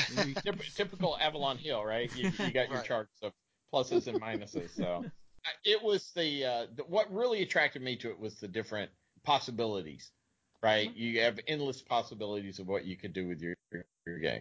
Y'all want to play fantasy this week? Yep. Great. We have a fantasy world. You want to go sci-fi? We got a sci-fi world. We want to do, historical? Boom, we got a history set, and it just whatever you wanted to do that week. So. Well, and I think that's where that game is ahead of its time. I will say that because I think the setting part of it is very much ahead of its time. This is the sort of thing you could do with GURPS or, just going with the setting, Savage Worlds. Right. Any kind of, even create your own, whatever you want to use for it, or a 5e clone and use it, or BECME. There's a lot of, or BX, more like BX. And I find it very fascinating. I like and like I said, my favorite part is the meta part where you go to the different people's worlds and you have to actually do something, right? Right. Yeah, which I think would be a great way. I ran for a very short time before the whole pandemic thing happened. I was running D&D 5e because that's what the kids want at a library that I was in. Campaign. We were going through Search of the Unknown, so that was a lot of fun and stuff. But this would be, I think, a great teaching tool. That meta part of it to try and get kids to step out, embrace their creativity. One of the great things about RPGs is it helps with math skills, helps with socialization skills, helps with all these different things, kind of like the soft skills it works with too. And I think that this whole setting, you're working with the kids, you're playing, you're advancing your characters, creating your worlds. And then I can look at, little Timmy and say, okay, next week you get to run the game because we're visiting your universe. Yeah. I think that would be a great teaching tool. Well, that of course, before they can do that, they have to go through a year worth of campaign in this. But yeah, and hopefully during that time they're learning the game, they're getting more secure and with people that they're playing with, and so they can step out of their box. And that was part of it. That's why libraries do this. It encourages reading, encourages math skills, encourages that socialization. Public speaking. Yeah, absolutely. Yeah. Or, how to compromise with people or, work with people. Yeah, that's part of it too. And I ran it at kind of inner city branch. So some of these kids didn't have these opportunities to nerd out, and a lot of them really, really loved it. Yeah. Well, I find most people I introduce it to love, role-playing games. So it's just a matter of getting them to try it more than anything else. Well, the funny part about that too is, you can talk to a person who's like, oh, I could never play D&D or this or that, and grab a coin. Actually, Allison and I did this once, and she was like, how does a role-playing game work when we first started dating? And I said, well, it's a kind of a game of let's pretend like when you were a kid, but now you roll the dice to kind of help make the decisions. And we're sitting there, and I said, okay, so we're here, we're doing this thing, I think I gave the example of someone came in and they're making an attack. I said, okay, so I've got a number between my head, find a number. And she would look. I said, find a number on someone around here. And someone walked by with a jersey and had the number 2 on it. And I said, she goes, a 2. And I go, okay, that's success. And I said, so you're successful at stopping this bad guy from shooting someone. And so we just I did it literally without dice, without coin, without nothing. She just had to find a number in the natural environment. I see that 2 again. Okay, so you rolled another 2 because the guy walked by again. Oh, now my favorite story on getting somebody into it was I run a 1E campaign with my people at work, and we used to do it at lunch on Mondays but now that we're pandemic and we all work from home, we do it every Monday and Thursday now over Zoom. And we just take like an hour and a half lunch, and we play so 3 hours a week we're playing, and so it works out pretty good. And this one girl was kind of interested in stopping by and seeing what it was. We had invited her to join, and she goes, well, my husband said he used to play. And so she just walks in we were in the team room, conference room, and she comes in, and we just hand her the character sheet. And That's awesome. Can't leave now. I'm like, okay, so you're this elven archer, and I said, you don't have to do anything if you don't want to. And she said, okay. And then I'm like, if you want to, you could shoot some arrows at the monster, that they're fighting. And she goes, okay, I'll try that. And I had some dice all ready for her, and now, right? And since then she's kind of retired. She works from home with her kids even before the pandemic because she started having kids, and she still plays with us and would call in on the phone and play over the phone. And now she gets the Zoom call with us.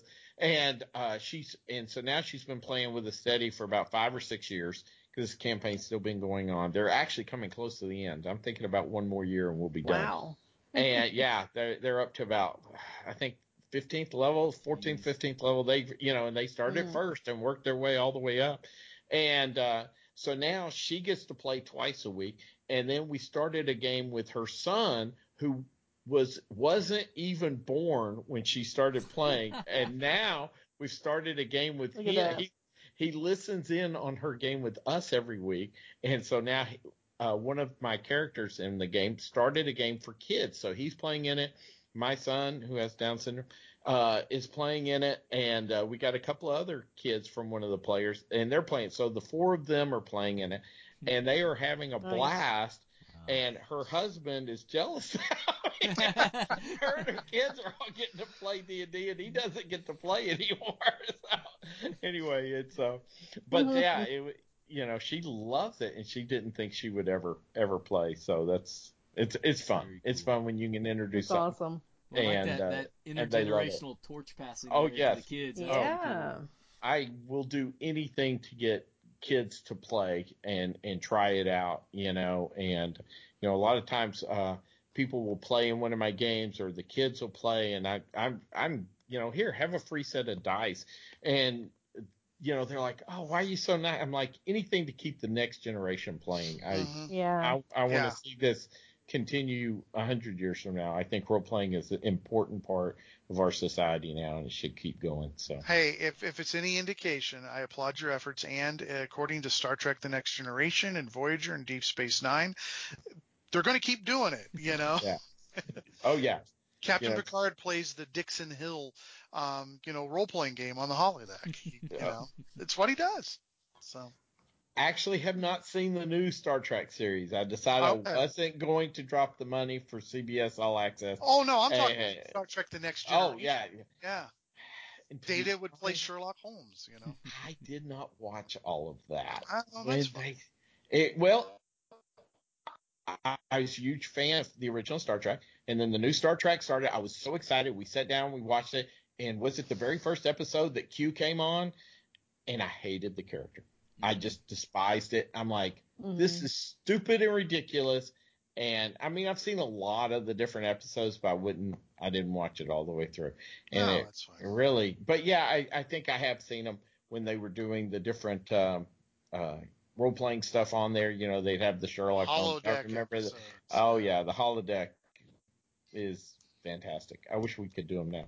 Of course, they're getting there, right, with the VR and stuff. Yeah. But so now that this whole dungeon has become the Star Trek podcast. Yes.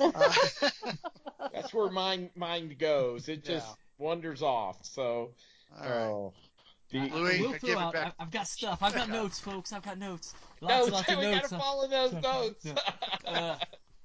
But I do. Did you guys read? This is something I think I'm going to try the next time I play D&D. But there's a rule in the combat system here where you can take one attack and you can split it up amongst anyone that's like within 10 feet of you.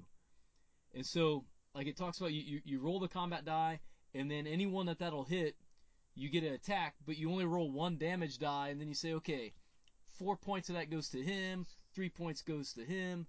And I just think that's an interesting concept. And it talks about how and this is what they said about original D&D anyhow, is the attacks aren't really meant to be like, I'm taking one strike against the person. They're supposed to represent like back and forth of a couple, hits or whatever.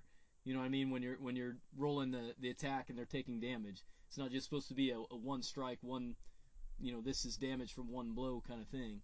Well, I get that idea because you get the idea of like Gygax was, the big sword and sorcery fan, and I could see like Conan, surrounded by a bunch of, demon creatures or whatever, and he's just swinging his sword around and he's hitting one and then another and so on. But my question is, what rule version did you get this out of? No, this is out of this game. Was my it's out question. of Words of Creation. Oh, this game. Yeah, it's not. It's if you go in the section where it talks about the.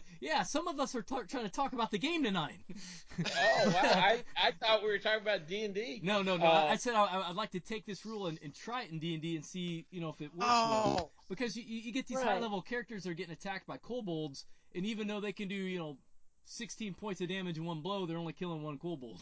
You know what I mean? But yeah, under the optional rules for combat, it talks about this. It says that if they're within 10 feet, a person can split their attack and do separate damage, but they make one roll, and whoever they hit, and whoever they don't, they don't. Yeah, but Lou, here, in our defense, you read, role-playing game books like a rabbi reads ancient texts of the Talmud, too.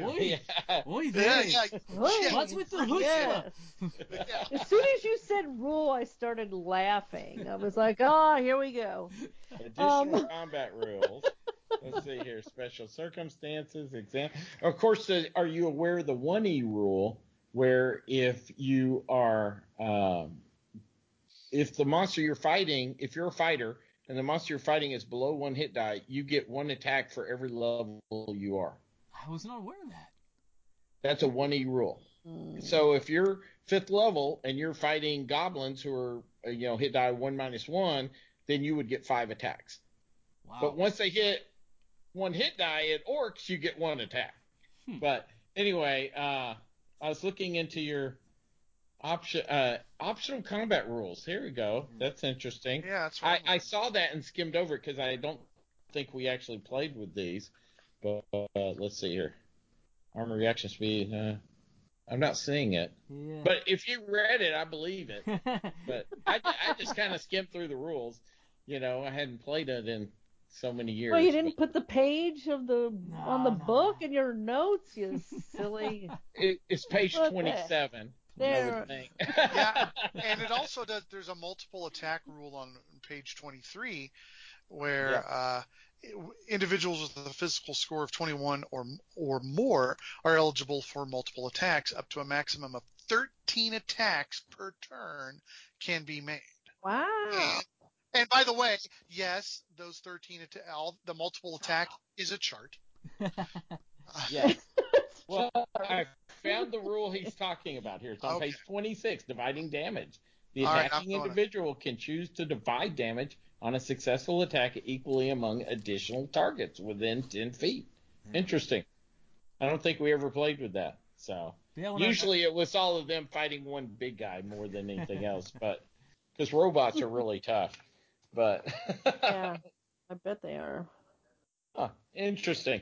Yeah, well, here's one right before that, too, reducing attacks, which I think is really interesting. The combat with multiple attacks can always choose to make less attacks in order to have a better chance to hit. Must be made before any rules.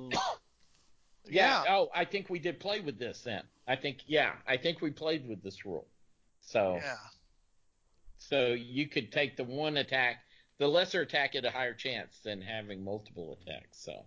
I was just going to say, before people freak out about the 16 attacks, one kind of interesting thing about the game is that there's no cap limits on abilities. That even though you start off with abilities that are less than 20, theoretically you could have creatures in the game or even characters that get up to like 80, 90, whatever. Because all you're ascending to like godhood. Yeah. 200. Yeah, that's... And so, that's where that 16 attack thing comes from. Yeah. But interesting. Yeah. Also, by the way, if you're updating the rules, all their monetary system is 1980s dollars. So it's 40 years behind now. Yeah. Gotta do some multiplication on that chart, that's for sure. Yeah, I thought the game's nice. I mean, it's definitely, if you're gonna pick this up today, the character creation system and some of the math there, I think's a little dated, but you can get through it. I having not played it, I envision it playing pretty well. I mean, it really is almost like a D20 system game, really, with just some different modifiers than what you're used to. And that Book of Foes is excellent. Oh my goodness. Yeah, it's you've got everything you need to play. But it's got so much in there, so much. Yeah, no, it's actually quite good. I mean, yeah, I'm looking at one. It's got a thing for the Anansi, the spider, the African spider god, and I'm like, wow, this looks like it really came right out of D&D 1E monster manual. Yeah. Well, and I tell you, I was impressed by the art. I think the guys, some of it really Billman, stands I think, up. and it's D&D at the same time, their art was very scattershot. You had some really good pieces and then some not so great pieces, but it's very steady and it's fairly decent quality. It's got some really good line work. Errol Otis art, really. It does, yeah. Yeah. I don't know if he worked on this or not, but I don't think so. I think it was pretty much No, it's all Dave Billman did all this art. Dave Billman, yeah. Well, I'm looking at some of this stuff, and I got to say, if he inked his own stuff, which I'm willing to bet he did an exceptional job of it. Because inking can totally destroy a really good pencil piece, but they look great. Yeah. Yeah. My only complaint is every female, and I mean every female, is like super well endowed, sexualized. Oh, that's a 1980s standard. Yeah, 1980s. But I'm looking at a gal with a fish head and going, oh, she's kind of hot. It's just not right, man. It's just not right. All right, D&D geek, you're showing. your geek is showing there. Not all of them are. I'm looking through the Book of Foes. There's a lot of females in here, and a lot of them are just natural. They don't look overly, but some do, obviously. But I was hyperbolizing a little bit, but yeah. Yeah. I mean, these monsters, these creatures you encounter, they're all over the place. I mean, there's every kind of possible encounter you could have. They had a feline creature, which was more or less, it's like, well, you could literally encounter Puss in Boots from the classic fairy tales. Mm-hmm. He's got every mythology too, not just the common, Scandinavian and all that, but it's incredible the depth at which the foes are written up at. And then he also has spider cats. Did you catch that? No, I did not. Oh, you gotta look at the spider cats. It's basically a spider and a cat had a baby that's a spider cat. It's got legs like a spider and a head like a cat, and it's Spider cat. Spider cat. Oh, yeah. There is Spider Cat. So I don't know if you can see the picture there or not, but Spider Cat. So anyway, but yeah, it's since I've dug them out, it's actually becoming a new resource for me because I had forgotten most of this stuff. So it's really cool. I'm really digging this stuff. I'm glad we brought this out. So yeah, thank you for this one. This is a cool one. Yeah, my only two final thoughts. One, I think it'd be neat to use this to go through all of TSR's catalog to do a Boot Hill module to a Star Frontiers module to Top Secret to D&D. Just use this system to run those. And then I'm a big fan of the movie Time Bandits. So, man, if I ever get a chance, I'm running Time Bandits with this system. Oh, yeah. Have they ever made an RPG for Time Bandits? Not to my knowledge. I don't think so. No. I guess we could look it up. Well, I don't even know if they had a game. Yeah, I would think that somebody would have done something with that. I love that movie. I could see that movie very easily becoming a kind of a reboot for now. It could be done very easily. I heard a couple of years ago about a possible reboot, but I hadn't seen anything. Yeah. Well, the director on that one, Terry, what was it? Terry Gilliam. Gilliam, yeah. Didn't I see something on Facebook though about Willow maybe coming back? Yeah, it is coming back on Disney Plus. What? Willow. That's pretty cool. Willow. Willow. Yes, I heard they're going to make the series, and the character who played Willow is going to be in it. And that's cool. The director, of course, the famous guy, Ron Howard. Ron Howard, yes. All I could think of was the kid from Andy Griffith. Opie, yeah.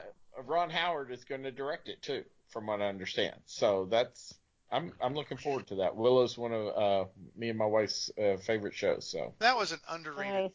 Yeah. It was a little ahead of its time. Yeah. I thought it was great. I thought there's so much in it. Val Kilmer did a fantastic job. If you've never seen Willow, go check it out. It's well worth watching. And I will tell you, there was a 3-book sequel series written by Chris Claremont from notes by George Lucas. Avoid it, avoid it, avoid it. Okay. I hope that's not what they're basing the TV series on. I doubt Let's hope not. By the way, there was a Time Bandits card game put Nice. out by Warp Spawn Games. I don't have anything else about it than that, but yeah, that's all there was.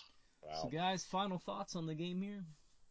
I think it's a great looking game. I mean, I didn't get into the mechanics weeds the way that Lou does, but I did get into the setting weeds. And I really enjoyed that idea. There's a lot you could work with that. Like you could even, start in another universe. It's like you could do a historical space western sort of thing, and that's where you started. You don't even start in our real world. I mean, it seems like that you would start in like our little prime universe, but who says you have to? You could do all kinds of fun stuff with that. Yeah. Or have people from all kinds of different timelines and universes come together in a kind of Crisis on Infinite Earths kind of way. Oh, that reminds me. That was the one thing I was surprised of in the Foes catalog is they didn't have like people you would assume would be historic foes like Hitler and Genghis Khan and Attila the Hun. Well, maybe that would have been a supplemental or something like that. A source maybe. I mean, they had humans in there, but no like specific. I don't think had, like, they did. Billy the Kid, and they had a few, but the ones I'm like, oh yeah, if I'm doing a historical, everybody wants to go back in time and kill Hitler. Kill Hitler, yeah. I mean, come on. Exactly. Yeah, even Doctor Who did that. Right. Well, like they have Blackbeard and Cersei and El Cid. I'm they wondering have a if they bunch would of get people. some kind of pushback from Jewish people with putting Hitler in there. I don't know. I don't know. Well, they do have Gilgamesh in here. Let's see here. Sinbad, Davy Crockett, but I'm not seeing like Hitler. So yeah, how do you write up the stats for Hitler? Right. Yeah, right. And what level of evil is he? Hercules is in here. That's it's extensive. In D&D rules, he's the only one that is both chaotic, neutral, and lawful evil. They have Merlin and Beowulf. Boy, they do have a bunch of people in here. I had forgotten. God, Doc Holliday. That's cool. Billy the Kid. Yeah, it's good stuff. It is. Morgan Le Fay, Sir Lancelot. Boy, they did a lot of these guys. There's so much in here. It's insane. All right, the hour's ticking on, so if everybody's ready for it, oh, okay, I think we got some questions for you, Ben. Okay, yes. all right. So we always finish up our podcast with a little segment we call Geek Credit.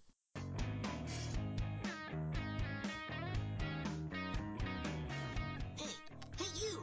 Do you have any geek credit?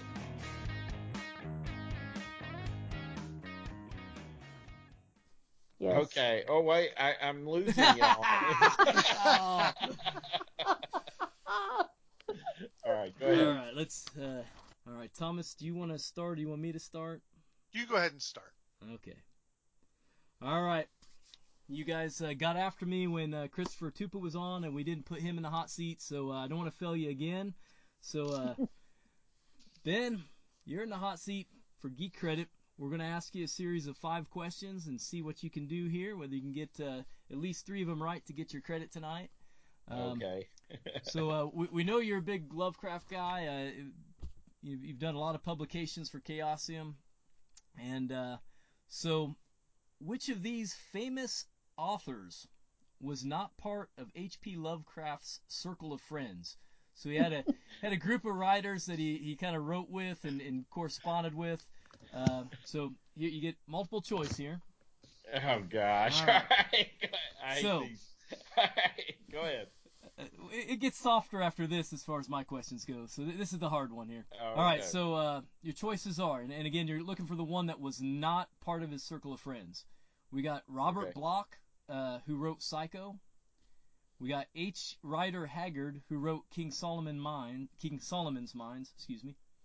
We got Robert E. Howard, who wrote Conan, and we got Ashton Clark Smith, who wrote The Hounds of Tyndallis. So which one of those was not one of his friends? Again, the list is Robert Bloch, who wrote Psycho, H. Rider Haggard, who wrote King Solomon's Mines, Robert E. Howard, who wrote Conan, or Ashton Clark Smith, who wrote The Hounds of Tyndallis. Okay. All right. So to be honest, I don't know this. Because first of all, I don't. I'm. Would you I know say more you're about riding his a writing fence? than the person himself, H.P. Lovecraft. Right, I know right. a lot about him, but what, and of course the obvious answer, right, the one that should be in his group is the one who wrote The Hounds of Tyndallis, because that is more a Call of Cthulhu type book. But it's probably the right answer because it's the one that should be in that group, right? But I'm not going to pick that one. Would you say you're riding a fence on this? Yeah, Do you want to phone a friend? I'm going to phone a friend or go to Captain Google, but I won't do that. I'm going to say the guy who wrote the King Solomon's Mines. That's correct. Yeah. Yeah. Oh, good. is it really? Oh, You got it. okay. Point to Ben. He predates them quite a bit. I'm a big Robert E. Howard Conan fan, so I'm like on that cusp of Lovecraft also quite a bit. So I get it because they were very good letter friends. So okay, I'm going to go for my next. I'm going to try and give you a little softball one after that one. And it's a simple one. What year was Chaosium's first edition of Call of Cthulhu published? What was the first edition? What year? Jeez. All right, so that's not a softball. Can you give him multiple choice on this? I could. I know because I've talked to Sandy Peterson about when he created this game, and when he was doing it in the late 70s. But I want to say it was around 80 or 81 when he came out with the first edition, but I could be wrong on that. Well, good thing you got the first answer right. It was 1982. 82. He was probably developing it since the late 70s and then published in 82. 82, yeah. I didn't know, because like I said, I didn't play first edition. It was several, editions in. It's a little bit of a trick question. Yeah. Because the great thing about Call of Cthulhu is every edition is backwards compatible with the previous editions. Almost, yes. Yeah, pretty close. Very close. But yeah, and you know why it's set in the 1920s? I always assumed that was kind of what the Lovecraft era he wrote, started writing in, and yeah. What is No, it was because, all right, so he was asked to write the game, and he was writing it for the 1970s, right? But I was thinking of Lovecraft. Sorry. Go ahead. Yeah, well, Lovecraft wrote the books in the 20s, right? Because he lived. Right. But Sandy was writing the game in the 70s, and he was going to have it set in 1979 or 82 or whenever. And the group that was playtesting the game wanted to do it in the years that Lovecraft wrote, and that's when all the books are set. So he caved into them and ran it in the 20s, and that's why that's the primary era. Well, and then he came out with later books that moved it into modern times. Right. Because that was his original plan, was to write it like that. All right, so I'm 1 and 2 right now. Let's see. Wow. Lou? All right. So, interesting you were just talking about Sandy Peterson because this involves him. Which of these famous TV movie franchise role-playing games did he design for the West End Games RPG company? So he's actually the designer. They kind of outsourced it to him to design this game. Which of these was it? Was it Star Wars, Men in Black, Ghostbusters, or Tales from the Crypt? Which one did he design for West End Games? Knowing Sandy, probably I'm going to go with Tales of the Crypt. Oh, no. Am I wrong? It No. was Ghostbusters. Ghostbusters. Ghostbusters. Yeah. Okay, see now, there's a difference between Call of Cthulhu trivia and some of the stuff y'all are asking. Yes, they always do that. They always do this. On what page of the book did Frodo say? All right, would y'all like Phil, you keep my car out. I can't miss another one. Luckily, I have like 20 copies. All right. All right, go ahead. So, okay. Should I try and do a multiple choice question? Because I didn't actually write any, but I could probably come up with some. Make it multiple choice. All right, give me a second. You go for another. Sure, I'll go with my last one here. Okay. All right, so the elder symbol or elder sign is a sign that protects people against the elder gods. Can you describe? Or I'm sorry, well, we could. Do you want it open-ended or do you want a multiple choice? Open-ended is fine because the elder sign's the pentagram that's slightly slanted, so has like a mark in the center. So excellent. I was gonna say, can you describe one of the three that's typically used for Chaosium? So that is definitely one of them. Yeah, that's one of them. The other's a tree branch. Yeah. It kind of looks like a tree branch. The line with that's two of them. Is there a third one? I don't know the third one. Is a variation on the pentagram one, but it's like a six-sided star that's like kind of spinning a little bit. Almost looks like a ninja star. Yeah. Interestingly enough, the tree branch one is the only one that Lovecraft ever actually used or described. The other ones were created in modern times. Yeah. All right. I do have a multiple choice question for you. You get this, you get your credit. So it's 2 for 2 here. I'm 2 out of 4. Last one. All right. So, not his first written work, but what was H.P. Lovecraft's first published work? The 4 that we have are Rats in the Walls, The Dunwich Horror, At the Mountains of Madness, or The Alchemist. Oh, it was The Alchemist. Boom, you got it. I got it, folks. That's right. I actually knew that one. Yay. I couldn't remember. I was like, oh, what was the name of that? And I was That was in the United Amateur, November 1916. That's right. I've read that before, and I was going to say Reanimator. If you hadn't made it multiple choice, I would have said Reanimator because I couldn't remember Alchemist. Well, yeah. I've got a really interesting one to wrap this up. It's a kind of a bonus question because I found it to be a really interesting bit of trivia, and that is this: who is buried under H.P. Lovecraft's tombstone in Providence, Rhode Island? Oh, I don't think anybody is. I think it's boom. Yeah, that's it. He's actually not buried under it.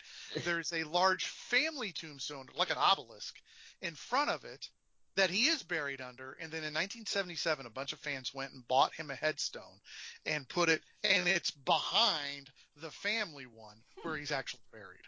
Yeah. So, so do I get to keep my geek cred? Yes, absolutely. Card-carrying member from here on. These guys are horrible pins. They're so hard. Well, I mean, knowing exactly what year something was published it can be difficult to, Well, and I won't do. Yeah, who remembers that? Yeah, kind of like Star Frontier, 1985, right? Yeah, right. That's right. Well, I also try and give a little trivia with my trivia too. That's something I like to do. Yeah. But anyway, that's all we got. So we're gonna have to wrap this up, folks. And it has been an extreme pleasure for me, anyhow, to have you on the show, Ben. Thank you. It's been great. It's been a lot of fun.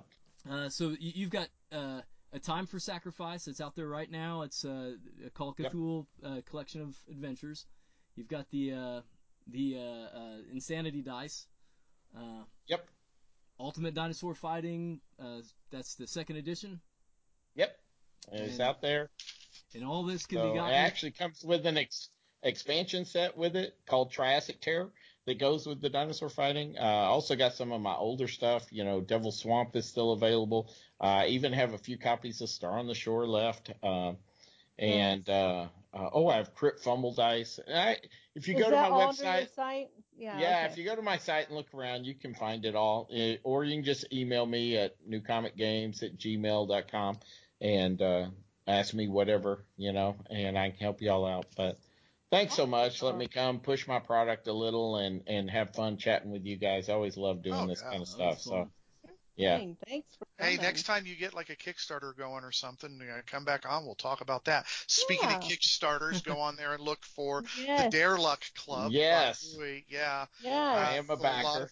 Yeah, I appreciate it. Nice. Yeah, we're finally past the 30%. I started my ad campaign today, so if you're on Facebook, you might see some of those. Some time aside, we need to do a little thing with that. Okay. Yeah, we do a special podcast. A little self-ingratiating. We could do that, maybe. All There's right, nothing wrong with that. That's right. It's ours. We can do that. You know, that's why I'm here, right? Yeah. But yeah, it's you got to get out there. You got to push yourself. You got to advertise. I mean, that's where I've gotten where I have. And if you want to get there, you can. You just have to work at it. I mean, it's going. Stuff's just not going to explode on its own. I've only had one thing ever do that to me. If we got time for a quick story, I can do this one real fast. I made something called engineering dice, and it's just 3 dice, and it will solve any engineer problem you have, or it'll tell you for any engineer project you're working on, it'll tell you what the problem is, what the reason for the problem, and a possible solution. Okay, and you roll them, and there's 3 6-sided dice, and I thought, I put them on, and I set the goal for like $500 and said, okay, so if I sell 100 sets of these, I'll be happy because they cost me like $5 a piece to make or whatever. And I launched the Kickstarter and went and got a haircut and came back, and we were passing 1,000 at that point. It ended up exploding, and I made over $30,000. And that was 4 years ago, and I think I sold 10 sets this last week. I mean, they still sell. It's amazing. That's the only thing. I never advertised or anything, and it just exploded. It's just one of those weird things. Yeah, it's just crazy because I thought I'm not even going to make $1,000 on this, and I made that in an hour, and then you put out something great like Dare Luck Club, which I think is fantastic. I got a chance to look at the rules at the last con, and it's like, come on, let's get out there, let's make this happen. It's a good system, so. I don't know. People are weird. All right. Well, folks, have a good one and keep on gaming. Yeah, absolutely. Thanks a lot, guys. I appreciate it. Thank you. Thanks for coming. Yay. Thanks, Ben.